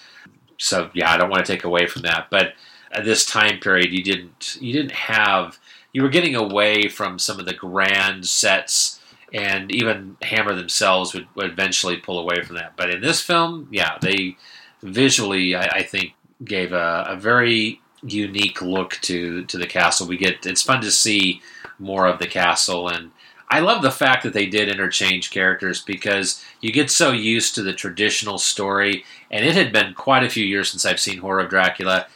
I couldn't remember. It was like, well, because I watched all three of these with my wife Carla, who is now fully in love with Hammer films. She loves Carla. these movies. She, commented on that. She's like, she was getting confused. She says, well, I'm confused. These characters are different. I said, yeah, they twisted and turned things around. And it keeps you on your toes a little bit if you're not familiar. Otherwise, if you've seen so many Dracula movies, sometimes it can be paint by number. And they didn't do that here. They took things a little off kilter, which I think enhances the viewing experience, because you really kind of have to pay attention a little bit more, because it's not just the same old paint by number storyline. To the extent that you've got more action, and Harker's character is vastly different than what he's portrayed in other films, which I think is fun. Yeah, I think this is almost, to me, the definitive version of Dracula. It's one I would show someone who's never seen a Dracula movie, because it is so good at taking all those elements and making them concise, combining characters. And like I said earlier, it's excellent structure. I think they pulled the right elements, combined them in the right way, that it is just a self-contained, really excellent Dracula story. Now, I do have just a couple minor gripes, and as many times as I've seen this, I never have noticed these before, and I think only someone that watches it a lot of times will notice. But there were just a couple things with the plot that I was, if Harker, and this is the different thing with him, he's going to be librarian for Dracula, but he really is working with Van Helsing, and he's there to destroy Dracula. So when he sees the woman there and she pleads with him for help, why is he trying to get from her? Well, why? What is he doing to you? He should know that. You would think, if that's why he's there, and you would think that he'd be on his guard a bit more than he is.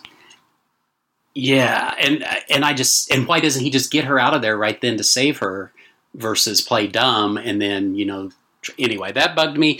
Also, I wasn't real clear on why Dracula went to, and I get confused if it was Ingolstadt or wherever that the Holmwoods lived.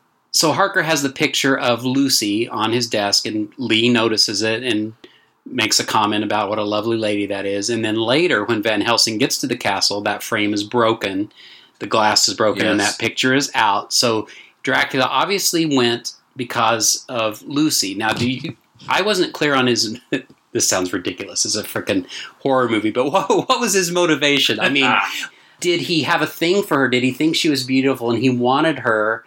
The way they claim in the story is that he's taking revenge because his vampire bride was destroyed in the castle, and so he's gone to get revenge on Harker by taking Lucy. That seems a little far-fetched to me. And of course, maybe the characters are just speculating on that's why he did it. But I'm more inclined to believe it was, there's a hottie, I want her for myself. What do you think? Or I would agree. Am I being crazy? He showed an interest in her before he loses his bride there in the castle, right? Well, which is another change, because we usually get 3 brides. We only get 1 here. But I would agree. Yeah, I mean, it would seem to make more sense because he showed an interest before. So I don't know why. I guess Cushing wouldn't have known that, or Van Helsing wouldn't have known it. So his theory is as good as anything. Well, and the one last thing on that, when Harker does stake the vampire bride, Cushing is in a coffin next to her. And these are odd coffins. They're like big planters. They're big cement, and they don't have a lid. They just lay there open. But Harker stabs the woman, and it's really cool because it's Dracula that reacts. Yes. I like that. But then when he's done, he goes to Dracula's coffin, and it's empty. Dracula comes in from upstairs. Why did he go out and come in? Why didn't he just go right over? So you could have that dramatic scene. Yeah, that's a plot device that doesn't make sense. Yeah, and not to mention that when Harker entered the basement from outside, and then they have the reverse shot of him coming in, it's not outside; it's an interior. Well, and why he would put down the stake that like he does is like, Harker's not the sharpest tool in the shed, I guess is what we're getting at. There's some inconsistencies. He's sent on a mission, but he was a little ill-prepared, I think. If you want to pick it apart, he should have done things a little bit better. And I'm sorry, I don't mean to do that. I love this movie. It's an excellent movie. Like I say, these are just little things I noticed actually for the first time when I watched it. But anybody that watches this for the first time, it's almost a guaranteed sure thing, I believe, that you'll enjoy it. Like I say, the way it's constructed, the action aspect being fast-moving, I really think it's a definitive Dracula. For someone that may have never seen a Dracula, it'd be a good one to watch.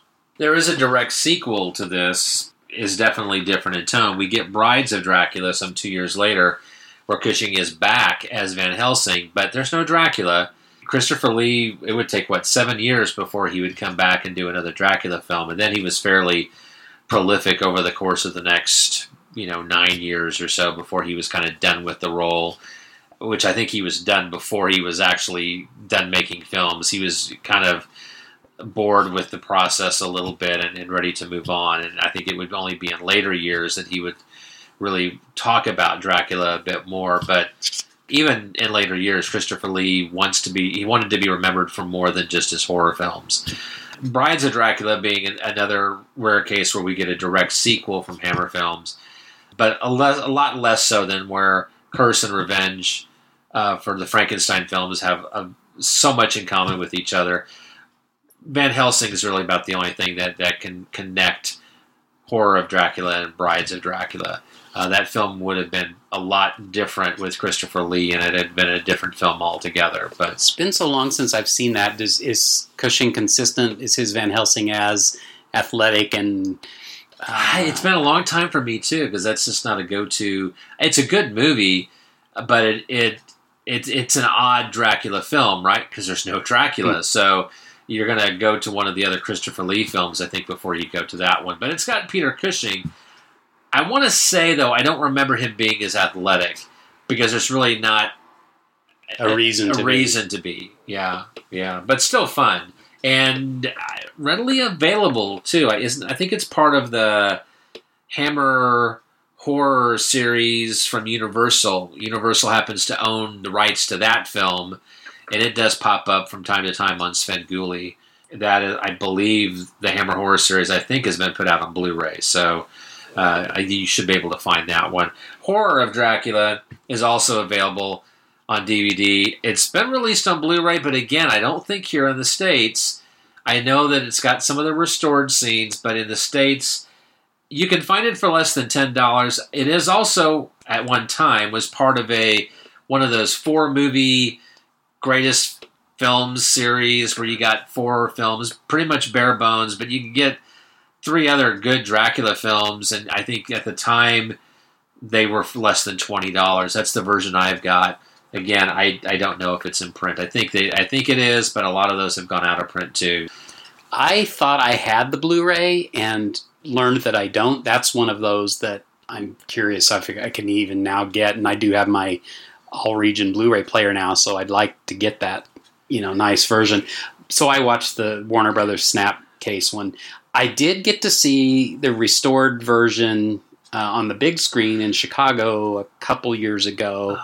That would have been great. Yeah, and I think the big thing is the ending. The scene is longer where his body is decomposing. Watching this one this time, it is minor. There was more of that in this version than I remembered. And, same here, yeah. And I was like, oh, well... What's the extra stuff? Exactly. I was thinking the same thing. What difference does, another 2 seconds or something make? I mean, I'm a completist. I always like to see things in their, original version, but I don't think you're missing just watching the standard version that you see. And supposedly there's still other elements from the Japanese print that is probably lost forever, because I don't think they found a complete print over in Japan. Supposedly there's still some other random cuts or alternate scenes that we may never see. How much it enhances the film, I think it's just one of those things where if you're a completist and you want to see absolutely every scene, but it really is, as you said, it's minor, and I had the same experience. It's like I said, what's cut from this? I was like, I know this isn't the restored version, but it seems pretty darn complete to me. So it is fun. It's graphic. It's a great ending to the film, and kind of Dracula is dead at the end of this film. Spoiler alert. And it would take him a while before he came back, and then when he does come back, Christopher Lee kind of varies from film to film. Does he talk? Does he not talk? Does he have red eyes? Does he not? He does start to get a few more powers as the budget gets a little bit higher. We get a bit more from him in these other films. I want to say, out of all the Cushing or the Christopher Lee films, this one's, because it's got Peter Cushing and because it's the true Gothic setting, it's by far the best. The others are a lot of fun, and it's fun to see them back together in the 70s in a modern day setting, but you're not going to get any better than Horror of Dracula. It's by far the best of the series. Speaking of, did you see that Dracula AD 1972 and Satanic Rites of Dracula are coming out on Blu-ray from the Shout Factory? I believe, well, no. Isn't it one of them Archive Collection, the Warner Archive Collection? Oh, yeah, they're both Warner Archive. Sorry. Yes, Yep. I saw that, and it's tempting. I've got a good copy of Dracula AD 1972. In fact, I think it's part of that 4-film set. Satanic Rites of Dracula, public domain film. My print is a public domain print.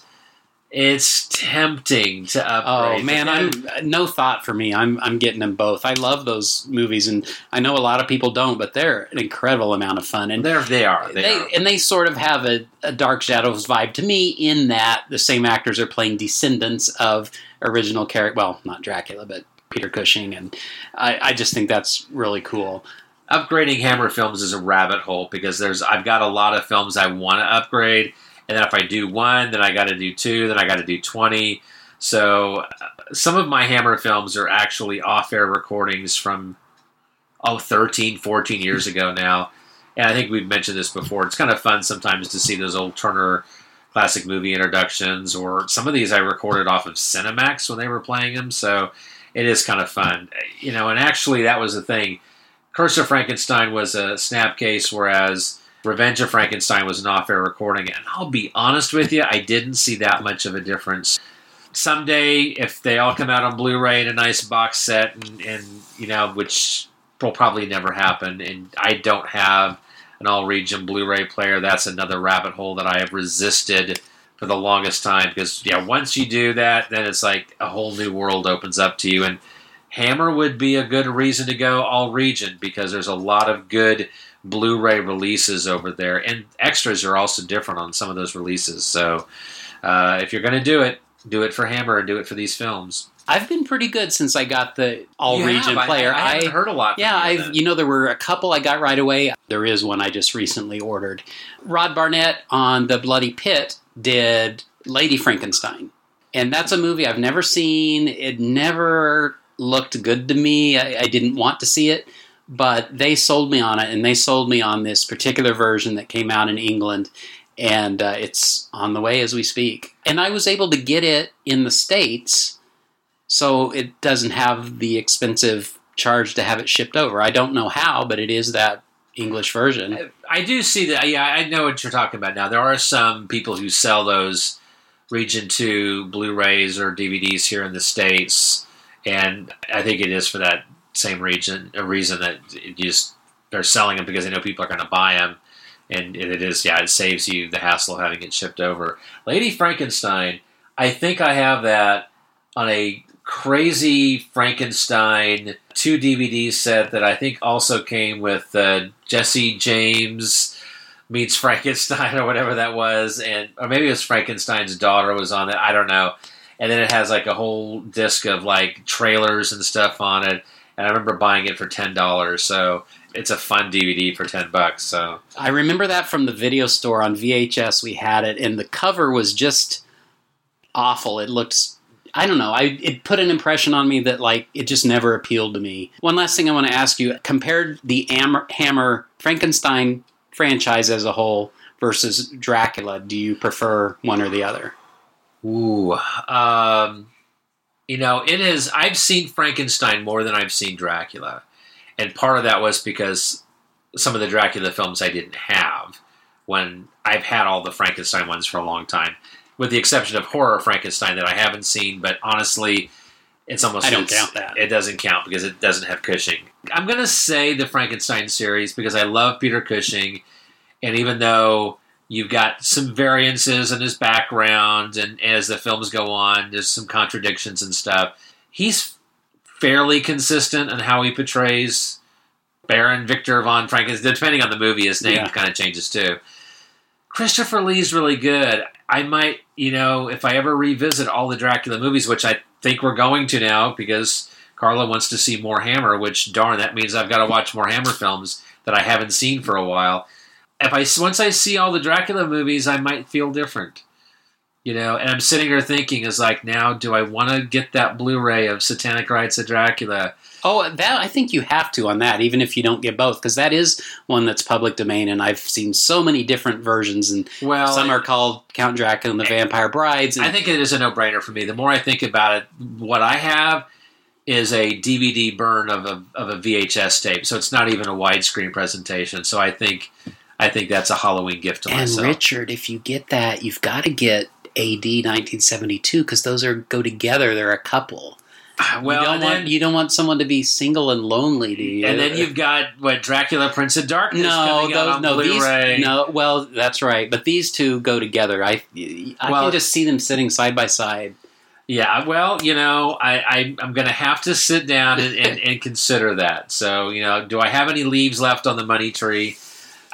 Satanic Rites of Dracula. Well, I guess I could look at it this way. If I'm going to introduce these films to Carla, I want her to get the best presentation possible. Absolutely. I'm doing this for my wife. There you go. It's a gift to my wife is what I'm giving her. That's my story, and I'm going to stick to it.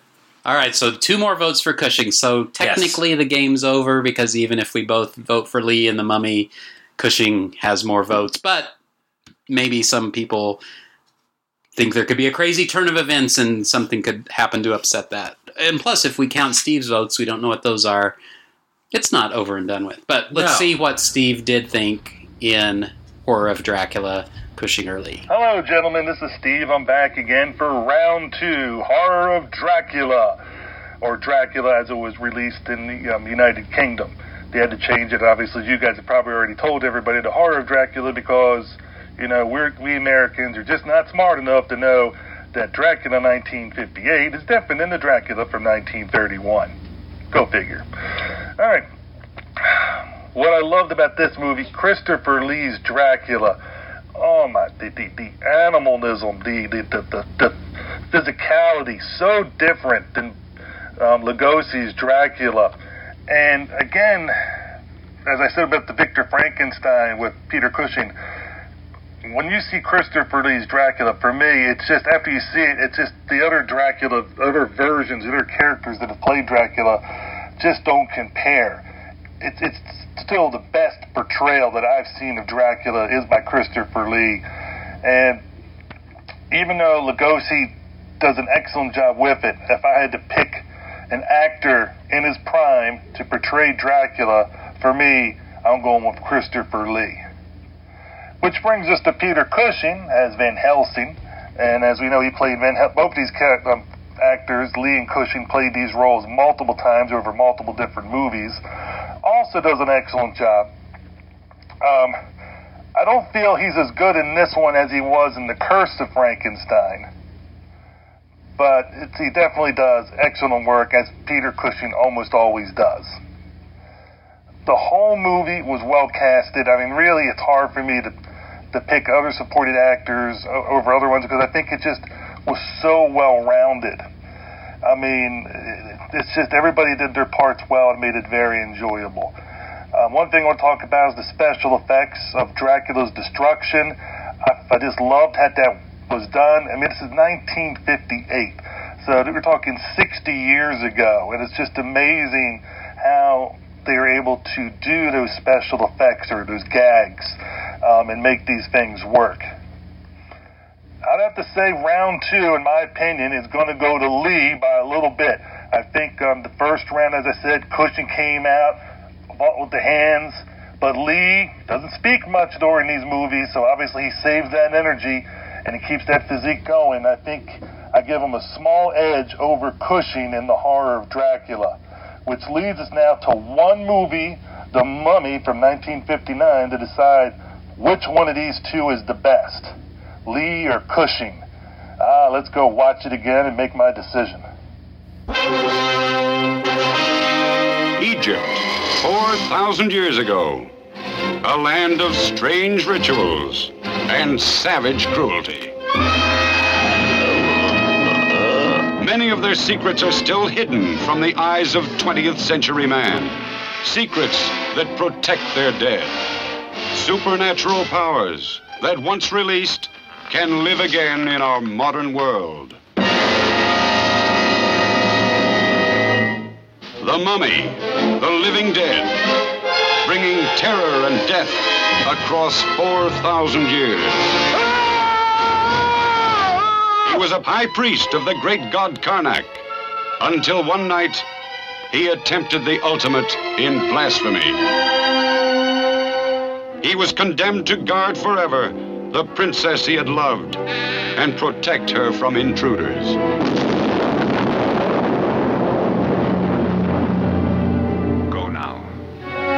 Go and destroy those who desecrated the tomb of our princess. He who robs the graves of Egypt dies.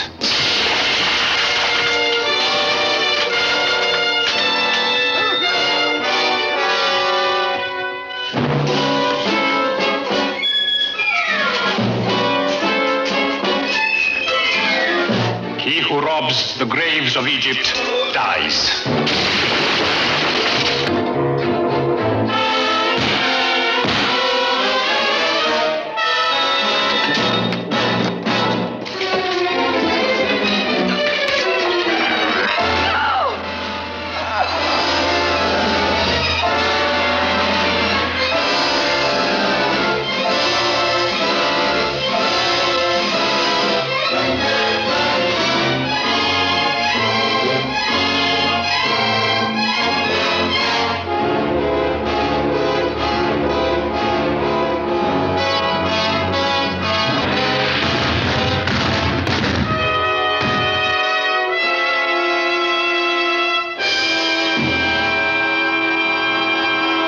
We're now into 1 year later, 1959, and it is time to take a look at The Mummy and the start of a lesser franchise for Hammer. The Mummy franchise would only have a total of 4 films, and they're all pretty much standalone films. There's not a lot of interconnectivity with them. You've got Peter Cushing playing the character of John Banning. You've got Christopher Lee playing Kharis, the Mummy, a dual role, if you will. I mean, he's got a lot more to do in this film, I think, compared to what we got in the first 2 films. Yvonne Furneaux, if I'm pronouncing that correctly, playing Isabel Banning and Princess Ananka. And the first, or early, I'm not sure it's the first Hammer appearance, but it's the first appearance in a Peter Cushing or Christopher Lee Hammer film for Michael Ripper, who is not to the level of a Cushing or a Lee, but he's present in a ton of Hammer films as a secondary character. He plays the poacher in this film. You've got Jimmy Sangster back in the screenplay. You've got Terence Fisher back as the director. But now the music in this film is by Franz Reisenstein. Or is it Reisenstein? This is his only film for Hammer. And the only other genre-related film that he did the music for was Circus of Horrors, which I've seen many, many years ago. And I couldn't find out the reasons behind his death, but he died at a very young age, 57, in 1968. So this was less than a decade before we would lose him. So, you know, he was in his 40s at this time. He doesn't have a lot of credit to his name, but I love what he did with this film. The music really makes this movie. From a visual perspective, there's not as much location work as you get with Horror of Dracula. You do have a lot more, soundstage work, similar to what we got in Curse of Frankenstein. And even, I think, some of the quote-unquote on-location shots and discovery of the mummy at the beginning of the film. Obviously, a lot of that was done on soundstage as well.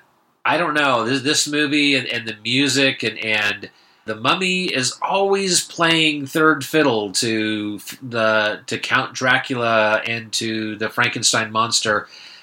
I love what they did with this movie, and I love what we get from Christopher Lee primarily in this film. Peter Cushing is great, but I loved what we got from Christopher Lee. So are you saying your vote's Lee? I'm going to say it's for Lee on this one. Me too, and I'll explain that in a minute. I wanted to say on the sets, yes, but still, I think this is the best example of Hammer making as much as they can out of what little money they had.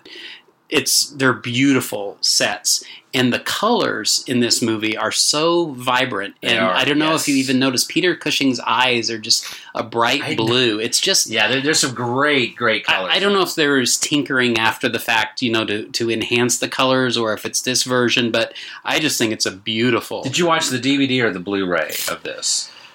Oh, I don't remember. Because this is available on Blu-ray here in the States, and for $15. I did not upgrade it. I watched the old Snapcase, and it looks amazing as far as I'm concerned on that. If they did any amount of restoration, this would be a film I would consider upgrading to see the Blu-ray. I'll have to do like a screen comparison, like DVD Beaver has that, where you can kind of compare the two. Hopefully they did some restoration, but you never know, because I'm not sure who released it. I think it might be... Is it Universal, maybe? No, Warner Brothers has the rights to this, so I don't know if they put any money into the restoration or not. If anyone's out there has seen the Blu-ray of The Mummy, let us know what you think, and let us know, is it worth the upgrade? Because I think the DVD looks great, and I would love to see a good restored version on Blu-ray, and I don't know if we have that yet or not.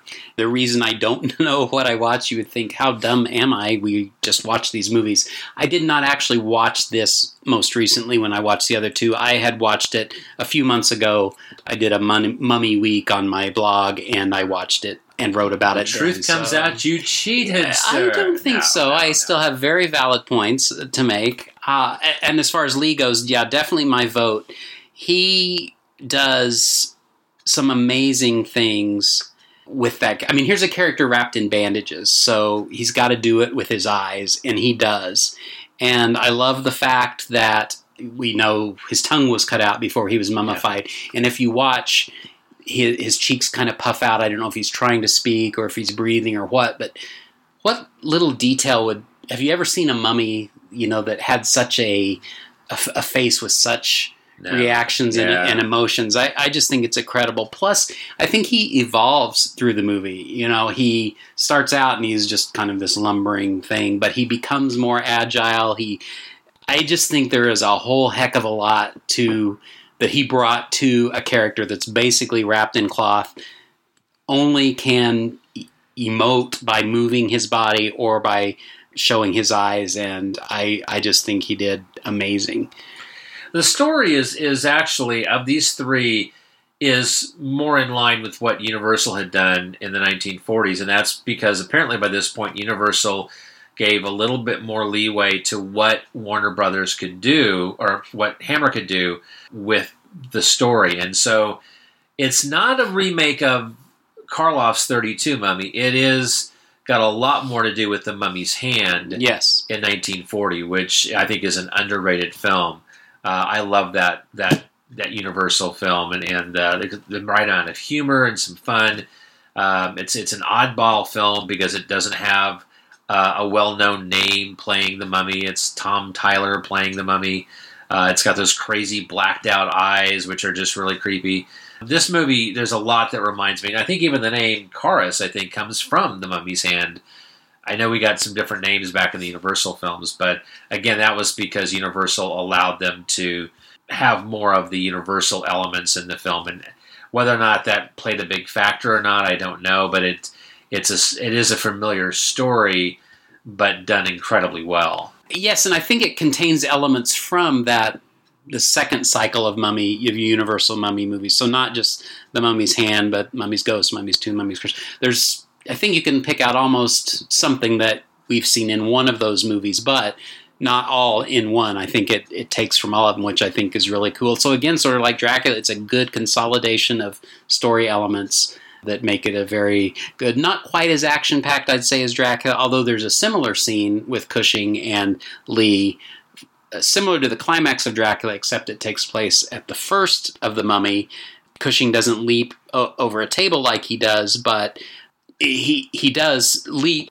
He jumps backward over a desk as the Mummy is approaching, grabs a fireplace poker, and stabs him in the heart. So it's similar. Well, I mean, the Mummy is definitely on the attack in that particular scene. It's a very physical scene.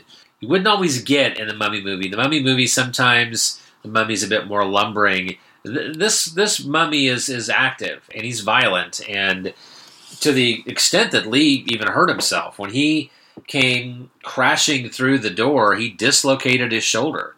And they kept it in the film, and I guess in some of the other scenes, he's actually dealing with a dislocated shoulder as he continued to film some of the other scenes in his injured state, which gives, I think, all credit to Christopher Lee. I think he also hurt his back, which played a part in the way he was able to do some of the scenes because he was working through them injured rather than taking time off. So, again, it just goes to show you that what, Christopher Lee was willing to go through for this movie and giving an amazing performance.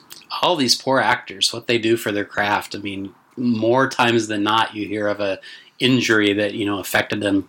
I guess this one hopefully passed for Christopher Lee. We know he didn't get addicted to painkillers. No, and he certainly didn't seem to impact his film choice, and the fact that he was still acting right up into his passing. I mean, how old was Christopher Lee when he passed? Do you know how old he was? I don't know offhand.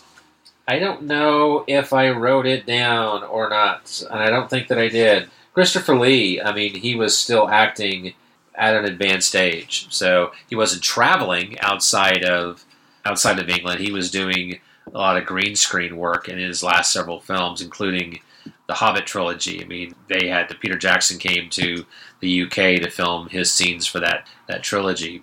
Yeah, I don't think he injured himself to the extent that it plagued him as with Boris Karloff's bad back did play a huge part in his mobility or lack thereof in the last, 6-7 years of his life, certainly. I wanted to say one thing about Michael Ripper, too. Actually, when we talked about Horror of Dracula, there was a character in that would have been perfect for Michael Ripper, and that was the guy at the station that raised the gate for them to be able to get from Dracula's castle to where the Homewoods lived. That just would have been a perfect role for Michael Ripper, and I don't know why he didn't get that. That's true. I was sort of looking for him in that movie. I didn't remember if he was in it, and that just would have been perfect. Anyway, Christopher Lee was 93, by the way. Oh, okay. I did have it in my notes. So Good. he did live. Cushing himself was 81, so he lived, and he died in 94. So Christopher Lee was good friends with Cushing right up to the very end, but he lived quite a bit longer after Cushing's passing, which is, kind of sad.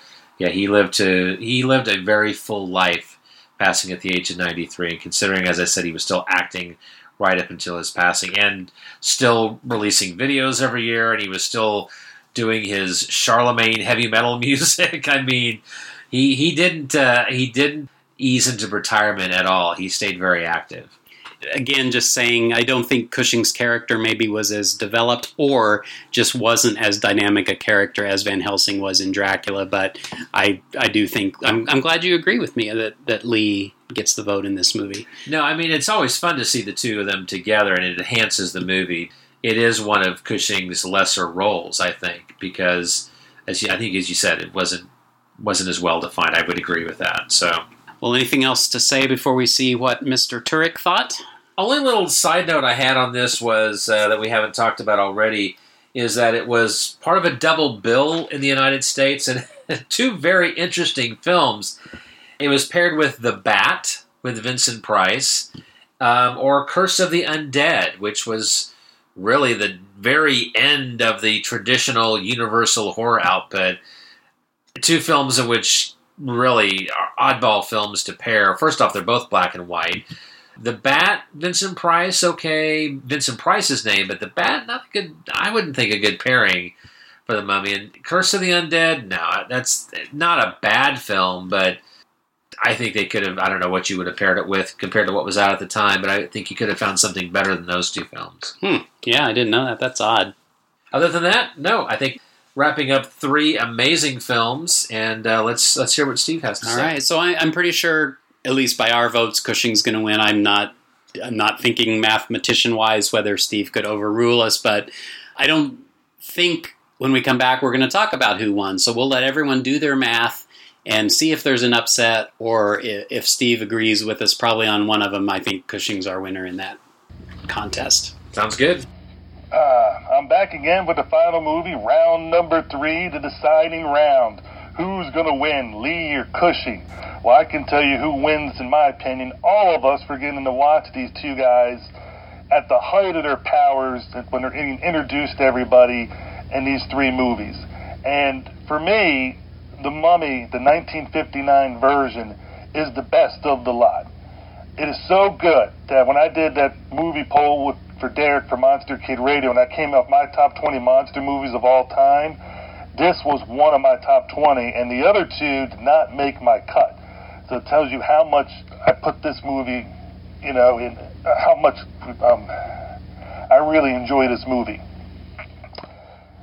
Again, the suit acting of Christopher Lee is amazing. I mean, what he's able to convey in his eyes is a tremendous amount, but also he does actually get to come out from the suit and do some acting, which is great because it probably helped his career a long ways for people to actually get to see more of what he looks like and more of what he can do. Peter Cushing does a good job, but I feel this, out of the 3 movies, is probably the one where he doesn't bring as much to it as he does with the other 2. The supporting cast, it's just an amazing one. Again, it's hard for me to decide which actor or actress is better than the rest. I mean, it's just, watching this movie, it is so well-rounded, so well-crafted. You can tell that they learned from the other 2 and were able to make such a great movie. And I think that's part of the reason where, with Victor Frankenstein, with Christopher Lee in the first movie, The Curse of Frankenstein, it was mostly his movie. But these other 2, it started to become more and more ensemble-like, or more Christopher Lee versus Cushing type of acting going on. Well, let's look at the tail of the tape. Let's look at my final fight card. All right, the first round, we already said, for those who don't remember, went to Cushing by a landslide. The second round, it went to Lee by a little bit. In this one, I think it goes to Lee by a lot more. So looking at my thing, 2 rounds to Lee, 1 round to Cushing.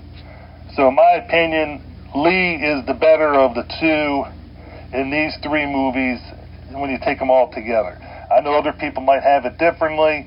That's why it's great to have multiple judges, multiple fans of these movies. And like I said to start off this one with The Mummy, who loses in these movies? Nobody, because we get to watch them and enjoy them and have a lot of fun with them. And thank you, gentlemen, for bringing these movies up for us too. View for homework for October. I'm thanking you now because I know what's coming next month, and I might not be thanking you as much for a couple of those movies that you have coming. All right? I hope you guys have a great October. I know you'll be watching a lot of movies, and I know you'll be posting a lot of things up. I'm looking forward to reading on your different blogs and that kind of stuff. And can both you guys have a very, very happy Halloween. This is Steve Turk signing off. Bye. Hello, this is Rod Barnett, the host of The Bloody Pit, the podcast about eclectic film from across the decade. On The Bloody Pit, we've covered Godzilla movies, Doctor Who movies starring Peter Cushing, The Outer Limits, Fu Manchu, Doc Savage, old radio shows, my favorite movies of all time, a Lucio Fulci film or 2, 1970s science fiction movies, and a long series on the films of Italian maestro Antonio Margheriti.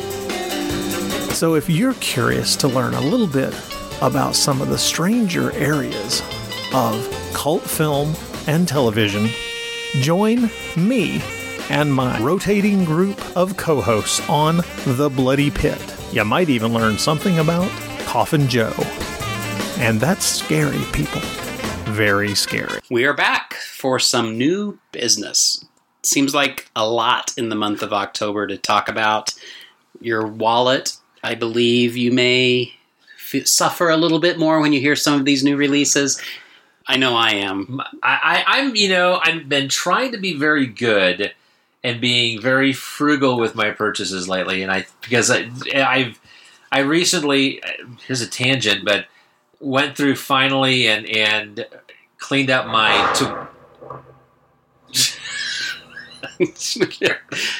Now, I haven't noticed, anything else we've heard so far I don't think is going to interfere. That was something. This is a commercial for Midas Muffler Shop. Yes. We're sponsored by. Going on a little bit of a tangent, but I recently kind of reboxed my to-read stack of comics and came up with a crazy count of what I have to read. And I'm not ashamed to admit it because I know that there's other hoarders out there along with me, but I probably have about 1,800 comics to read. I've been on this crazy purchasing thing for the last 4 or 5 years where I've been buying up a whole series of like the Defenders and the Eternals and the Champions and Justice League. And I went through a period of time when real life just kind of got me into a mode where I wasn't reading. In the last couple of months, I've reached this point of happiness and contentment, and I'm pulling back from purchasing a lot of crazy stuff until I get to a point where my to-watch stack and my to-read stack is virtually diminished. Now, that's said, I'm not saying I'm not going to buy anything, but I'm trying to be good. And then you send me this email randomly. Oh, have you heard they found London After Midnight? Yeah, the sound version. Yeah. So then it's like, so I have to resist temptation. So go ahead, throw your best at me, and let's see how my wallet suffers. Well, you're a better man than I. And I just want to say on the comic books, you start reading. What are you going to do when you hit that one issue you're missing, and then you can't go any further? See, that's my thing is I'm not reading anything until I have the complete run. So as you well know, I'm down to like some random issues that are hard to find, and so I could find them. I could go online and get them, but it's almost fun now.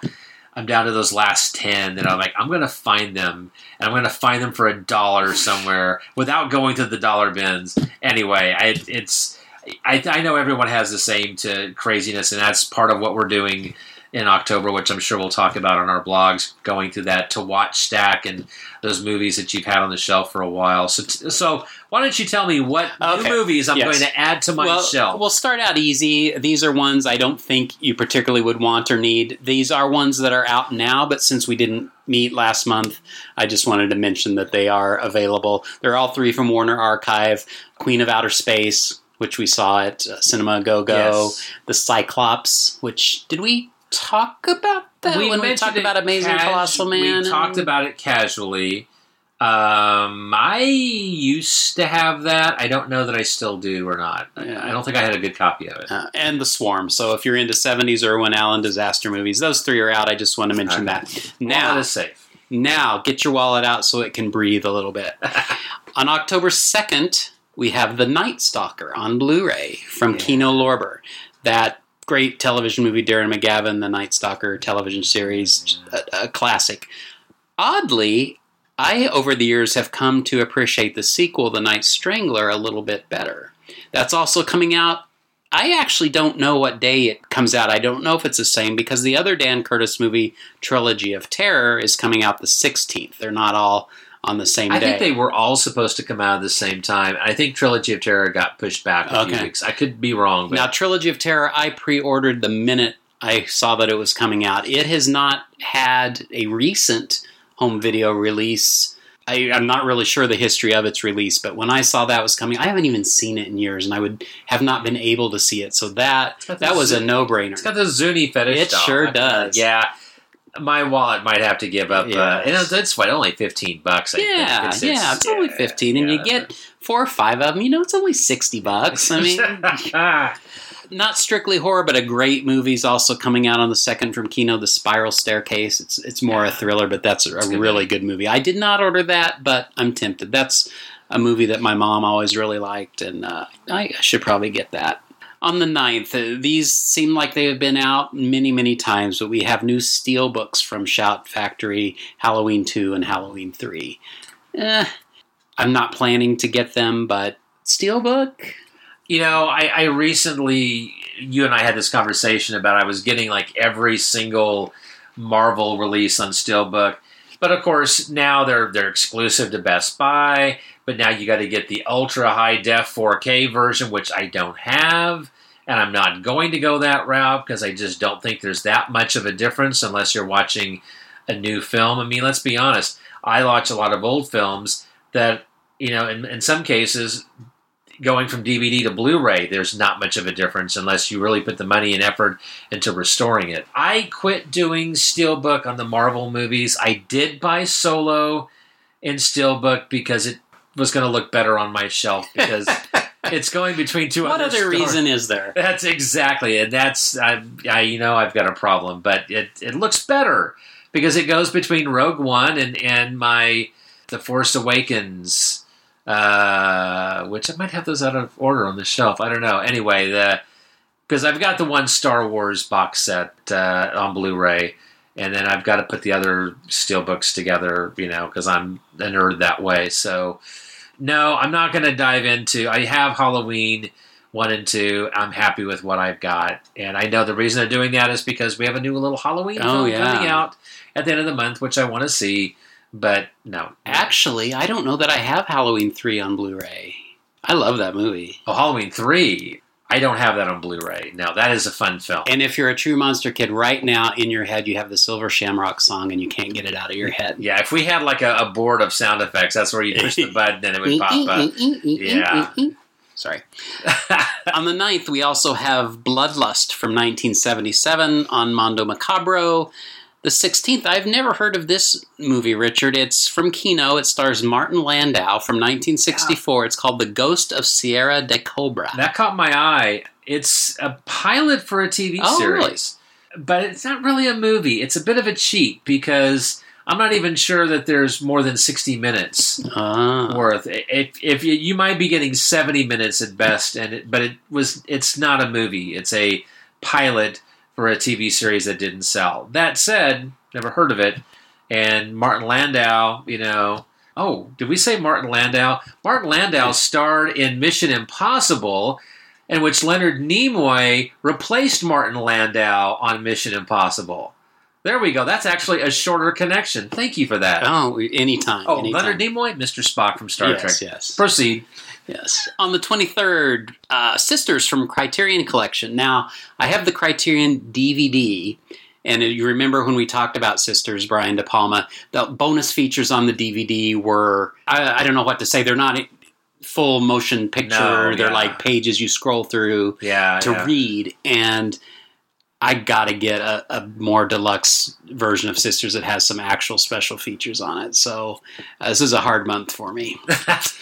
Also, Blood and Black Lace is coming from VCI on the 23rd. I have a feeling that has been out many times before. And then on the 30th, we have The Wasp Woman, which I would not normally consider getting on Blu-ray, but I have heard, well, Derek did it on Monster Kid Radio, and there's some feedback to that. It's making me think maybe I should get The Wasp Woman on Blu-ray. Isn't that the one that's got extra footage? Yes, there's two versions on the Blu-ray. Yeah, so it's always a good reason to get it. And then finally on the 30th, some more 70s goodness from Arrow Home Video, Torso. Now, you're talking about things coming up in October. Yes. So one movie you didn't mention, it's something that just recently came out, is the Blu-ray for Exorcist II: The Heretic. Did you get it? No, but that's this another one I meant reminds me that. So this is where that's that rabbit hole you get into. I looked through my collection. Well, I've got The Exorcist on DVD, and I have Exorcist II as an off-air recording, which desperately needs to be replaced because there's two different versions of that film. You and I have had this conversation. Of course, we're getting both of those on this Blu-ray, But then, oh no, I don't have Exorcist 3, which is a really good film, an underrated film. But then I'm like, okay, if I get Exorcist 2 and 3 on Blu-ray, I need to get Exorcist on Blu-ray. Oh no, it's apparently out of print and is going for like $70 or some crazy amount. I'm like, are you kidding? Oh, that's when they'll re-release those, surely. So there's a part of me that's like, I want to get Exorcist 2, but then I know the rabbit hole it's going to send me on. At the moment, I'm resisting. And then we'll find out next week that it's been recalled or out of print and going for $100, and I'll be regretting it. And we'll talk about that on next month's show. The moment, I'm resisting. That one slipped through during the Life thing that we talked about. And it's not a good movie, but I think I think there's more to that film than people give it credit for. And the fact that we both met Linda Blair a few months ago, she talked about... Yeah, she signed not my Exorcist lobby card, but my Exorcist 2 lobby card. And she talked about that movie a little bit, so and the craziness involved in the production, so that kind of makes me want to get it. Birthdays in October 5th, 1919, Donald Pleasance. So Halloween, Halloween 2, New Halloween. We haven't talked much about that, but Halloween's one of my favorite horror movies. I'm excited for the new one. I don't like that we talked about this. The trailers are showing a little bit too much, but I still really, really want to see it. Automatic tangent there. Donald Pleasance and to that. So, sorry. You want to go on another tangent. I just recently saw The House with the Clock in Its Walls, directed by Eli Roth. I recommend that film, folks. Check it if you can. I've read, some of the reviews I read is that Jack Black is too much Jack Black. I don't think so. I've seen him in other films where he goes way over top.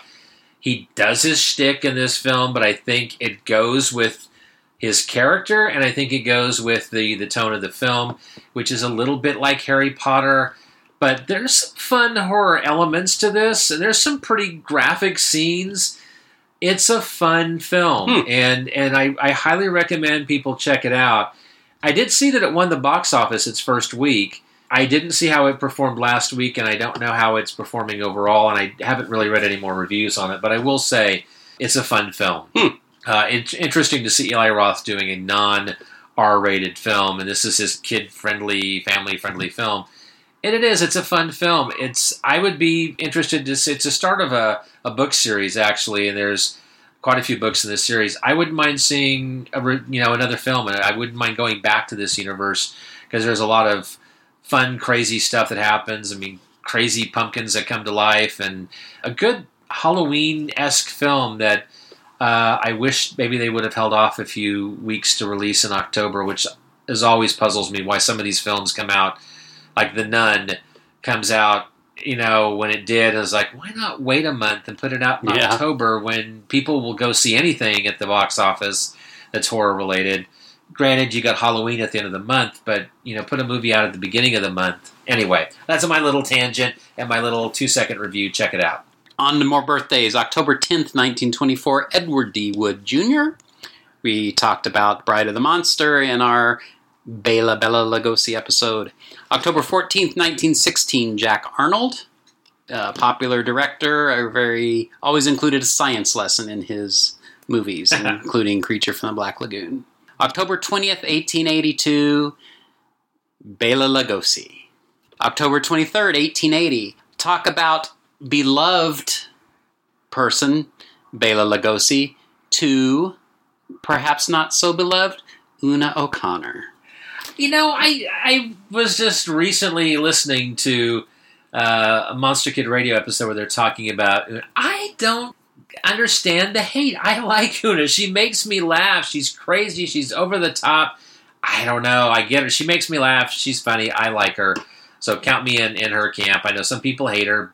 I think she's funny. I like her. Yeah. Oh, I don't hate her. I don't know that I like her, but she definitely stands out. I think she's an iconic person in those movies.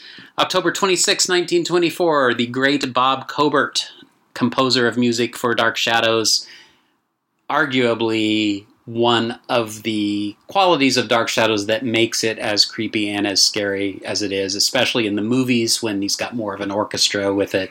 Terrific. And he's done music for other Dan Curtis productions, and it's always fantastic. Burnt Offerings comes to mind.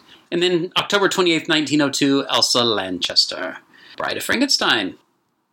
Anniversaries, movies that came out in October, and we talk about how odd it is that horror movies don't come out in October. Quite a few actually have come out over the years. This is not an inclusive list, but on October 1st, 1968, Night of the Living Dead premiered in Pittsburgh, Pennsylvania. Okay. Same day, October 1st, but in 1946, The Brute Man. I mentioned that because we talked about The Brute Man in our Rondo Hatton episode. October 4th, 1957, The Amazing Colossal Man premiered in Las Vegas. I made note of that. I thought that was an interesting place for the premiere, seeing as how The Amazing Colossal Man... Oh, no, As War of the Colossal Beast ends up in Vegas, doesn't it? Isn't it? I'm not sure. One of them. Now I'm even thinking... I don't know which one it is now. You're right. I don't know that it is Amazing Colossal Man. But Las Vegas, fun place to have a movie premiere. October 13th, 1972, Grave of the Vampire. I mentioned that because that was, I think, a kind of fun movie. I watched it, wrote about it on the blog. I don't know that it's necessarily very well known, but it's kind of worth a watch. I saw it many years ago. It's public domain, I believe. October 18th, 1976, Burnt Offerings. I mentioned Dan Curtis, Dark Shadows Connection. October 20th, 1932, The Old Dark House. We talked about that on our Karloff episode. October 25th, 1978, Halloween. 1978, the original, the great. And as you may know, that premiered right here in Kansas City. I remember that. That's correct. Yeah. October 30th, 1959, The Wasp Woman. We just talked about that coming out on Blu-ray. And finally, on October 31st, 1969, a Japanese film called Horrors of Malformed Men. I recently watched that. It came out on Arrow Video, and my thoughts about that are on my blog. And finally, our last feature is the TV Terror Guide. So it's October, Richard. Time that you can just plant yourself in front of the TV and watch horror movies round the clock. You already mentioned what's on Svengoolie. I actually only knew that on the 6th was Return of the Vampire, so I'm glad to hear you know at least one more of that on the 13th is Cry of the Werewolf. Cry of the Werewolf, I think they just announced it in the last couple of days. I just happened to see that. Yeah, I've not seen it. Now, Turner Classic Movies, they tweak their formula. I feel like it's getting to the point that we're seeing the same movies every once in a while. They throw something in. This year, I kind of like what they're doing. They're not spreading them out all day, every day, even, well, they are the last couple days of the month, but they're taking nights that they're devoting. For example, on October 10th is Christopher Lee. Yeah. So just that night, all Christopher Lee. The 17th is Boris Karloff. 24th, Bela Lugosi. And then on the 31st, we're going to come back to that. Also, the monster of the month on TCM is The Mummy. On 4 consecutive weeks, on the 7th, 14th, 21st, and 28th are all Mummy movies. I'm sure the 1959 version will be one of those, although I didn't note what night that was. And that was something we didn't... we talked about very briefly how the Mummy franchise, what we just talked about, kind of backtracking for a second, it wasn't as prolific as the Frankenstein or Dracula series because we only got 4 films. Each film is very separate. You've got to give a little bit of a note to The Mummy Shroud because there's an uncredited narration at the beginning of that movie from Peter Cushing. Really? Yeah. The first time I watched that, I bought it, on, I think, Anchor Bay, was it? When were putting out the DVDs for a while. And I was like, that's Peter Cushing's voice. And I don't think you see that anywhere in the credits. But sure enough, it was an uncredited narration for Peter Cushing. Huh. So at the very beginning of that film. And, okay, I just thought of this. But one of the actors in that film is Roger Delgado, and he played the Master on Doctor Who. I'm sorry. There's so much to mine through these Hammer films. So, anyway, that just came to my mind. Anyway, and I think we had Blood of the Mummy's Tomb was the last, and I can't remember the other one. It was, what was the name of that other one in that series? I'm drawing a blank, and I watched all those because I had never seen them when I did my Mummy Week. I don't remember. Curse of the Mummy's Tomb? I think so. Yes, yeah. I think that's right. Okay. Yep. Let's see what else we got. Oh, there's doing 2 nights. On the 22nd and 29th, it's 200 Years of Frankenstein, so Frankenstein Films. On the 27th, they're doing an evening of Ghostly Encounters. On the 30th, they're doing Bowery Boys horror. Lots of good stuff, but like I say, sort of concentrating them on evenings rather than spreading them out, and not every day either. So I kind of like that approach.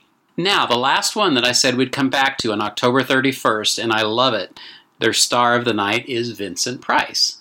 So we're going to see some wonderful Vincent Price movies, and that is a great segue into something that we are going to do. We're sort of forced to do this. We are responding to a challenge of sorts. Would you like to tell us about that, Richard? Derek over at Monster Kid Radio tagged us to essentially answer several questions about Vincent Price and the films of Vincent Price. I immediately started formulating an answer or two to the first couple of questions, and then in the midst of this Facebook conversation, you said, well, we're recording. No. You committed us to this challenge. You were the first one who responded, and you said, challenge accepted. I said challenge accepted for myself. Well, but if you watch the video, we were tagged as the podcast. This is true. This is true. So when I accepted the challenge, though, I will have to say, I hadn't watched the video yet. Gotcha. I saw what the tag was that I accepted.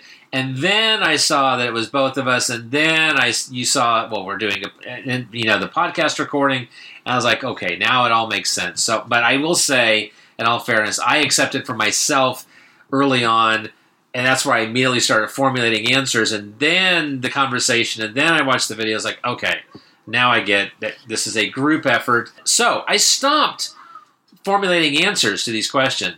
We're just going to be winging this. Both of us are going to be. As we see these questions, we're going to throw out the answers from whatever comes up at the top of our head. So, yeah, and believe me, I'm just giving you a hard time. I'm not complaining. I love that we're doing this. And have you thought about who we're going to tag? We should be thinking about that as we go, so that we can say at the end. I may have an idea or two. I've got an idea or two as well. Good. So good. All right, so I did not think about answers at all. I just went through the questions, watched the video, and typed the questions. So here we go. 10 questions, no right or wrong answer. It's just our opinion. Now, are we agreeing or are we... No, if we have to agree, it'll go forever. Should we just each state what ours is? I think we just each state what we want. Yeah. All right, so number one, what is our favorite Vincent Price horror film? I would go... And it's going to... Let me just... Here's my disclaimer. This will change, right, depending on the day, time, hour. But I'm always kind of drawn to either The Raven or House on Haunted Hill. And so I'm going to give the edge to The Raven because there's just a lot of fun in that. It's not as serious as some of the others, but you got Boris Karloff, you've got Peter Lorre, you've got a young Jack Nicholson, you've got Hazel Court. Yeah, there's a lot in that film. So The Raven.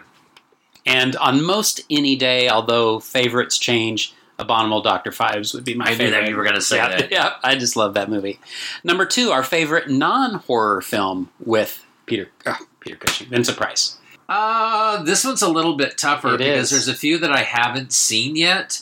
I'm going to say Laura, which is a wonderful film. That said, The Whales of August is a film that I want to see. I have it on Blu-ray, courtesy of one of your emails. Hey, did you know someone's having a sale?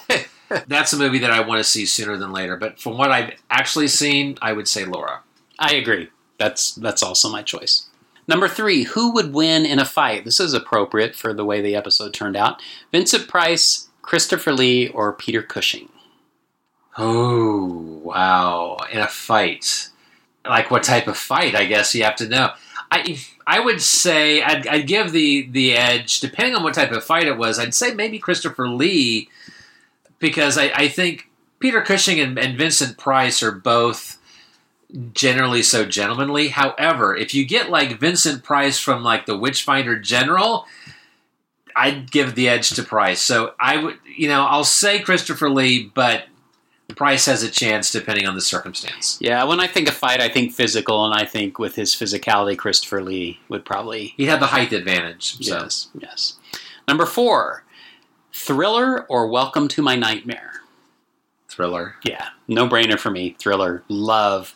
When that comes on and everyone's all excited and doing the dance, I'm waiting for that rap. I know, and yes, you sing along with it no matter where you are. Yeah. Number five, take an actor in a horror movie and replace him with Vincent Price. What movie? And what actor? Oh, wow. I'll let you go first. I don't know what to say. I feel like when I watch movies, I sometimes think, oh, that would have been so cool. Like I did with Michael Ripper. Like, that was a role that should have been Michael Ripper.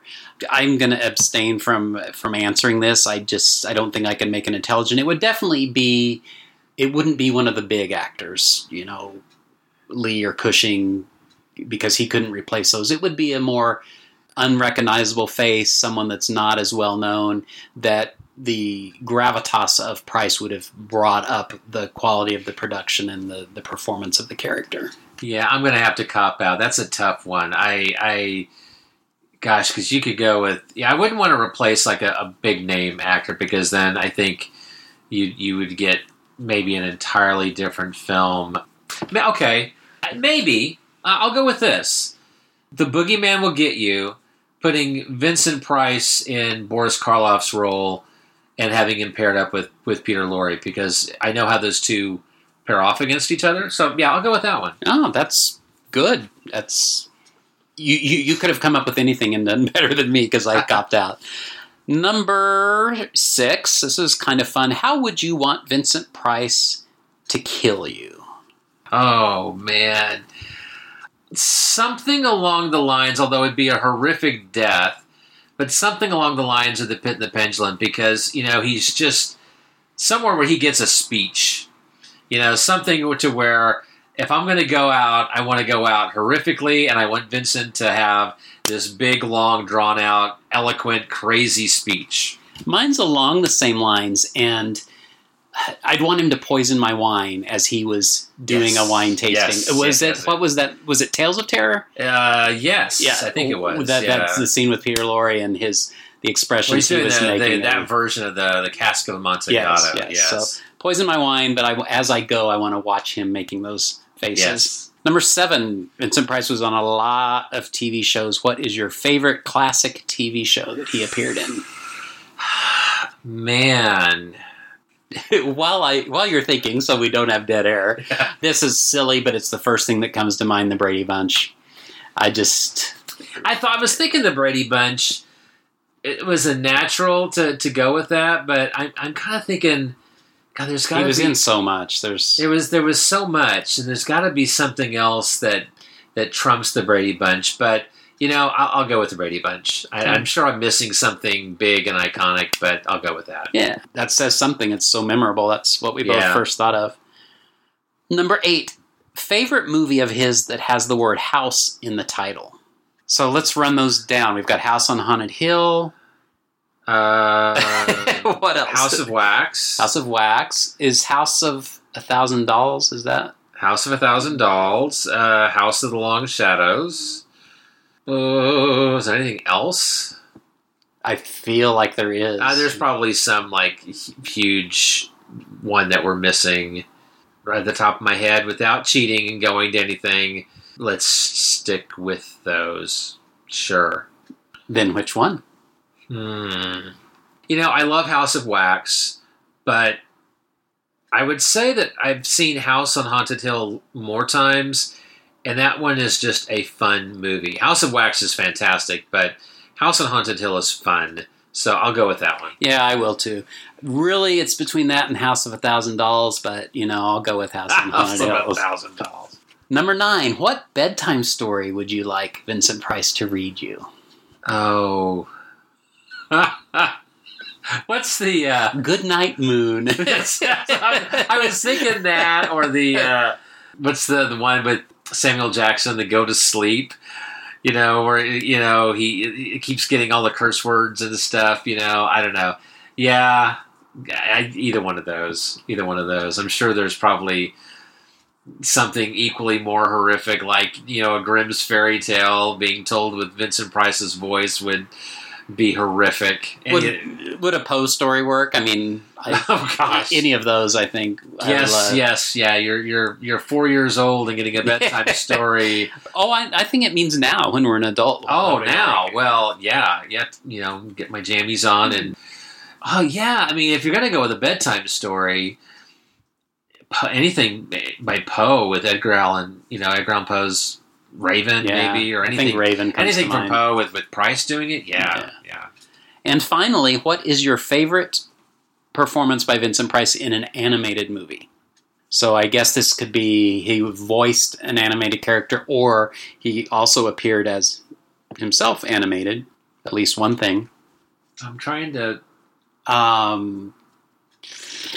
Thief and the Cobbler. Yeah. And 13 Ghosts of Scooby-Doo. Vincent Van Gogh. I should know. I just wrote about this. There are several. He did voice for... Well, I'm trying to think, like, there's The Great Mouse Detective, which was fun, but 13 Ghosts of Scooby-Doo would be what I would go with. Yeah. That was an upgrade for Scooby-Doo, because Scooby-Doo's early 2 seasons are the best, and then it got then you have the Scooby-Doo movies, which are fun, and then Scrappy came along, and the show went to hell in a handbasket, and then 13 Ghosts did away with Scrappy, and brought back Daphne, who I think had been off for a while, and Goofy, still, but... No, yeah. Goofy wasn't in it. He's Disney. Oh, gosh, I'm sorry. Yeah, I mean, Vincent Price makes that, his 1 or 2 scenes... Yeah, 13 Ghosts of Scooby-Doo. Yeah, I like that too, his character, and to me that's Vincent Price animated, and I like that. But I'm going to go with Great Mouse Detective, because that is a completely average movie that's not one of Disney's best, but he definitely brings it up to a new level. So I'll go with that, just to be different. All right, so that was fun. Who are we going to tag? Do you want to each tag one person? I'm going to assume that, has Steve been tagged? Steve Turk has been tagged? Not that I know of. Okay. I'm going to tag Steve. And I'm going to tag Jonathan. Okay, that was the other person I was thinking of. Duh, no brainers there. All right. So you guys, we need, let's see, I guess you don't really have to keep a chain going, but I think it would be nice if they would answer these questions maybe in our group page on Facebook. Yes, so I think what we'll probably do when we post this episode, maybe we give both of them a heads up, and maybe you can note where this is in the time thing. It's like, you guys need to skip forward to this because there's a discussion that directly involves you, something along those lines. We'll post that on the Facebook page. Yeah, I had some ideas for other podcasts, but I've seen a couple of them that are involved in it. So I think we'll make it more personal and go with individuals. All right, it's the moment we've been waiting for. Let's reveal the details of our contest. Should we tell the prizes first? Yes, let's do the prizes first. Why don't you? What's the first prize? First prize is from MVD Video, and our friend Clint Weiler over there has provided us with a copy of the Boris Karloff collection. This is a recent release, and it is the 4 Mexican movies of his that we've talked about. A nice box set. I think pretty cool. Maybe the movies aren't that great, but I think this is a great prize. Probably, to be honest, no one's going to buy them. So. Well, and I know that, some of these I believe are public domain. Maybe all 4 of them are. Some of them have different names. I believe some of them have been out of print officially on DVD for a while. I know a couple pop up on some Mill Creek sets, but this is an opportunity. Yeah, they're probably the worst output. No, they're not the worst that Boris Karloff did. Island Monster is still the worst film that he did. No one should get that. Even if you're a completist, just skip it. It'll save you some heartbreak. These 4 have some measure of fun watchability. Boris Karloff certainly makes these films worth watching because otherwise they would be forgotten. Have them all together in one nice set and absolutely free if you play the contest. You can't beat free. Yeah, and we are going to do a second and third prize as well. Rich, tell us what those are. Well, we've got 2 copies of the most recent 2 films of the Mimiverse. We've got the film released last year, Demon with the Atomic Brain, and the brand new released Guns of the Apocalypse. So we've got 2 copies of those that we want to give out as second and third prize. So here's the deal. You might have, if you're playing this contest, the fact is maybe you've got all 4 Boris Karloff films, or maybe you've got these Mimiverse films. But if you win, then give them as a gift, and especially with the Mimiverse films, because not everybody may be a fan of the Memberverse films because they haven't seen them. They haven't given the opportunity to see a film by Christopher R. Mim. This is an opportunity to see two different types of films. If you win a copy of Demon with the Atomic Brain or Guns of the Apocalypse, and you already have it in your collection, which you hopefully would do, but if you don't, you get a chance to discover them for yourself. But if you do, share them with somebody else and introduce them. Surely you've got somebody in your life that, because, you know, for the most part, they're family films. Now, Demon with the Atomic Brain is a more typical Christopher R. film because it's a homage to films of the past, 1950s, 60s, sci-fi monster flicks, and it's definitely more family-oriented. Now, Guns of the Apocalypse, it's a bit more serious, it's a little darker, and still, for the most part, family-friendly, but it's a lot more violent. There's a lot of death in this film, and so think about that. If you win a copy of it, it's a little bit different than some of his other films. But once you dive into the Memberverse, there's so many other films to choose from. So if you're familiar with them, share them with a friend. That's our challenge to you. So let's say what you have to do to win. So basically, what we want is feedback. We want you to either call us. We want you to send us an email. We want you to post on our group Facebook page. And what you will be posting, you have a choice. We don't care which one you do as long as you do one of them. But I'll talk about this in a minute, what I'm doing on my blog, and I think Richard is to a certain extent on his. We all have those stacks of movies that we've purchased and we haven't watched. They're sitting with plastic, or we've got them on the DVR and we've never seen them. One thing you can do is watch one movie in the month of October that you've never seen and give us some feedback.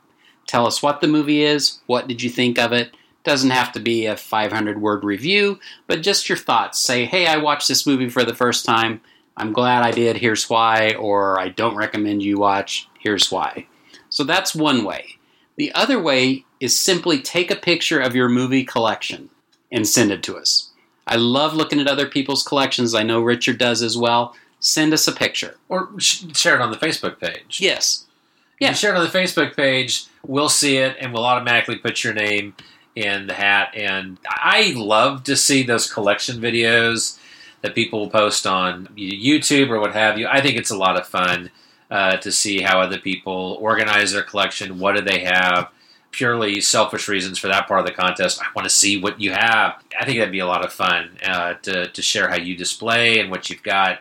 By so doing, it automatically gets you an entry. Yep, anyone who sends us either a comment about a movie they've never seen or sends a picture of their collection is entered in a drawing, just like Richard said, and we will draw for those 3 fabulous prizes.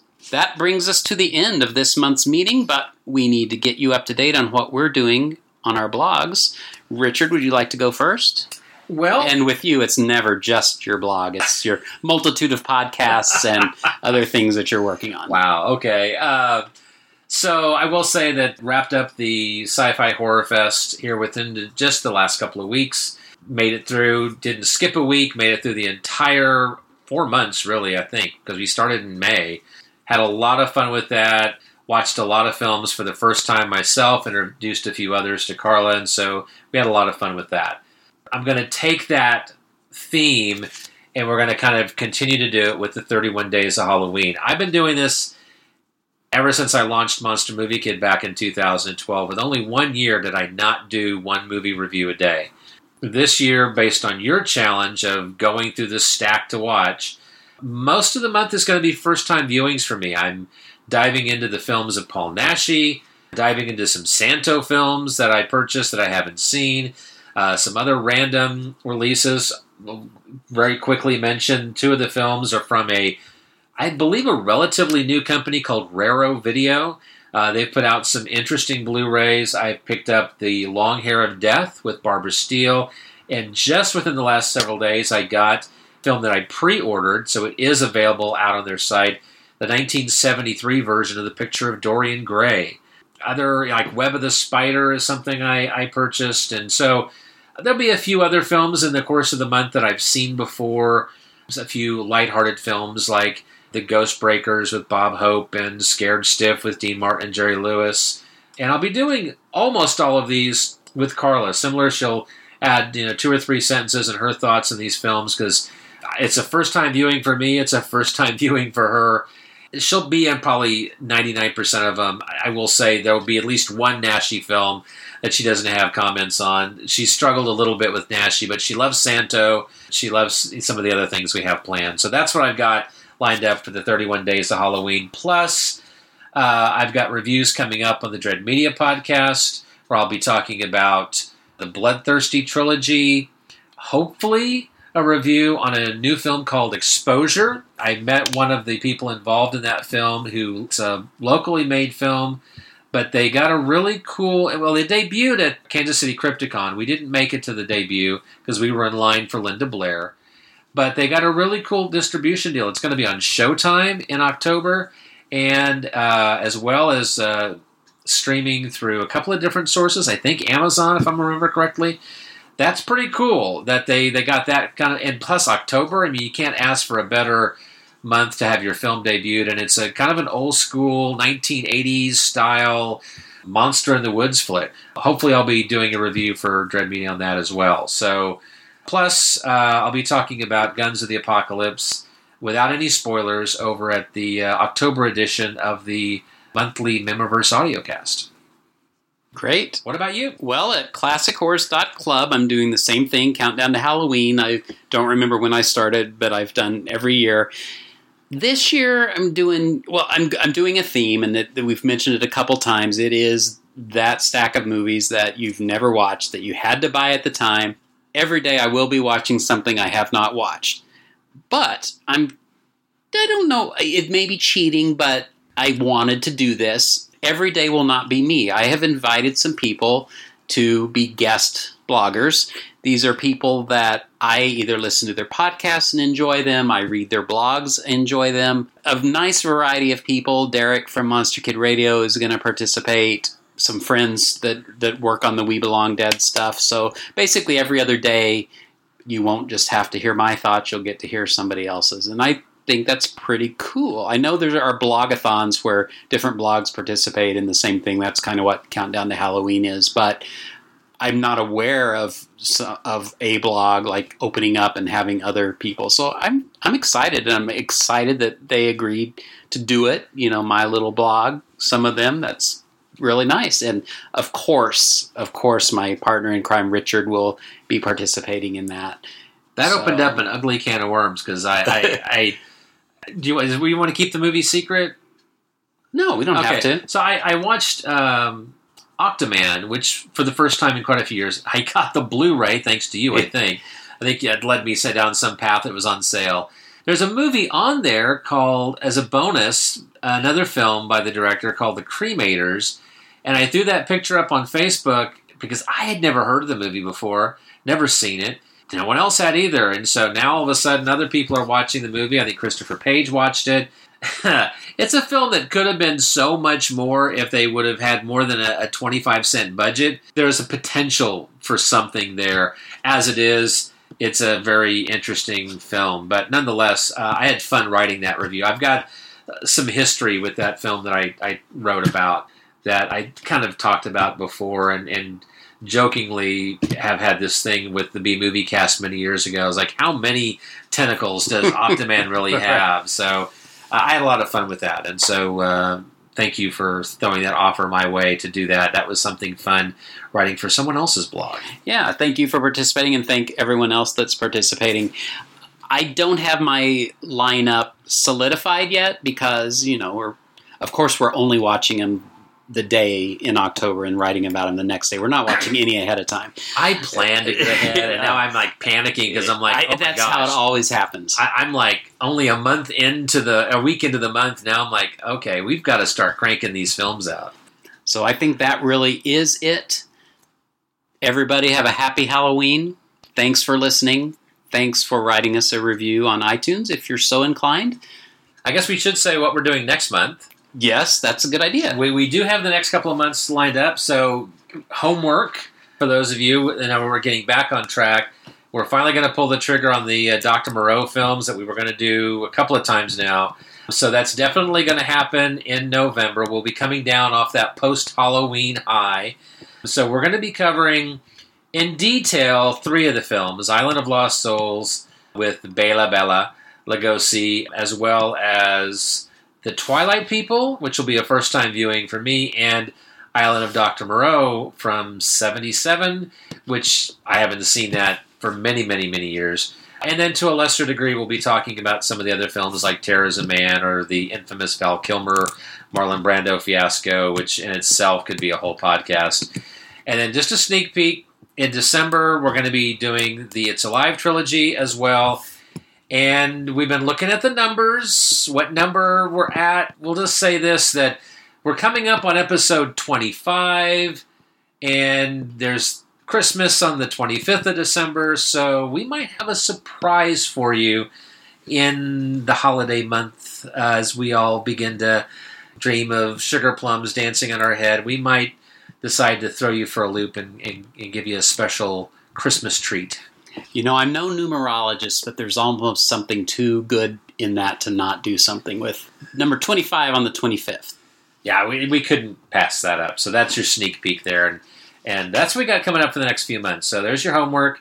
All of the Moreau films are easily available because I just purchased 2 of them recently. And the other one, Island of Lost Souls, is a Criterion Collection. So now Terror is a Man might be a little harder, but I think that's available on YouTube still. So, and unfortunately, you can find the 97 version if you so desire.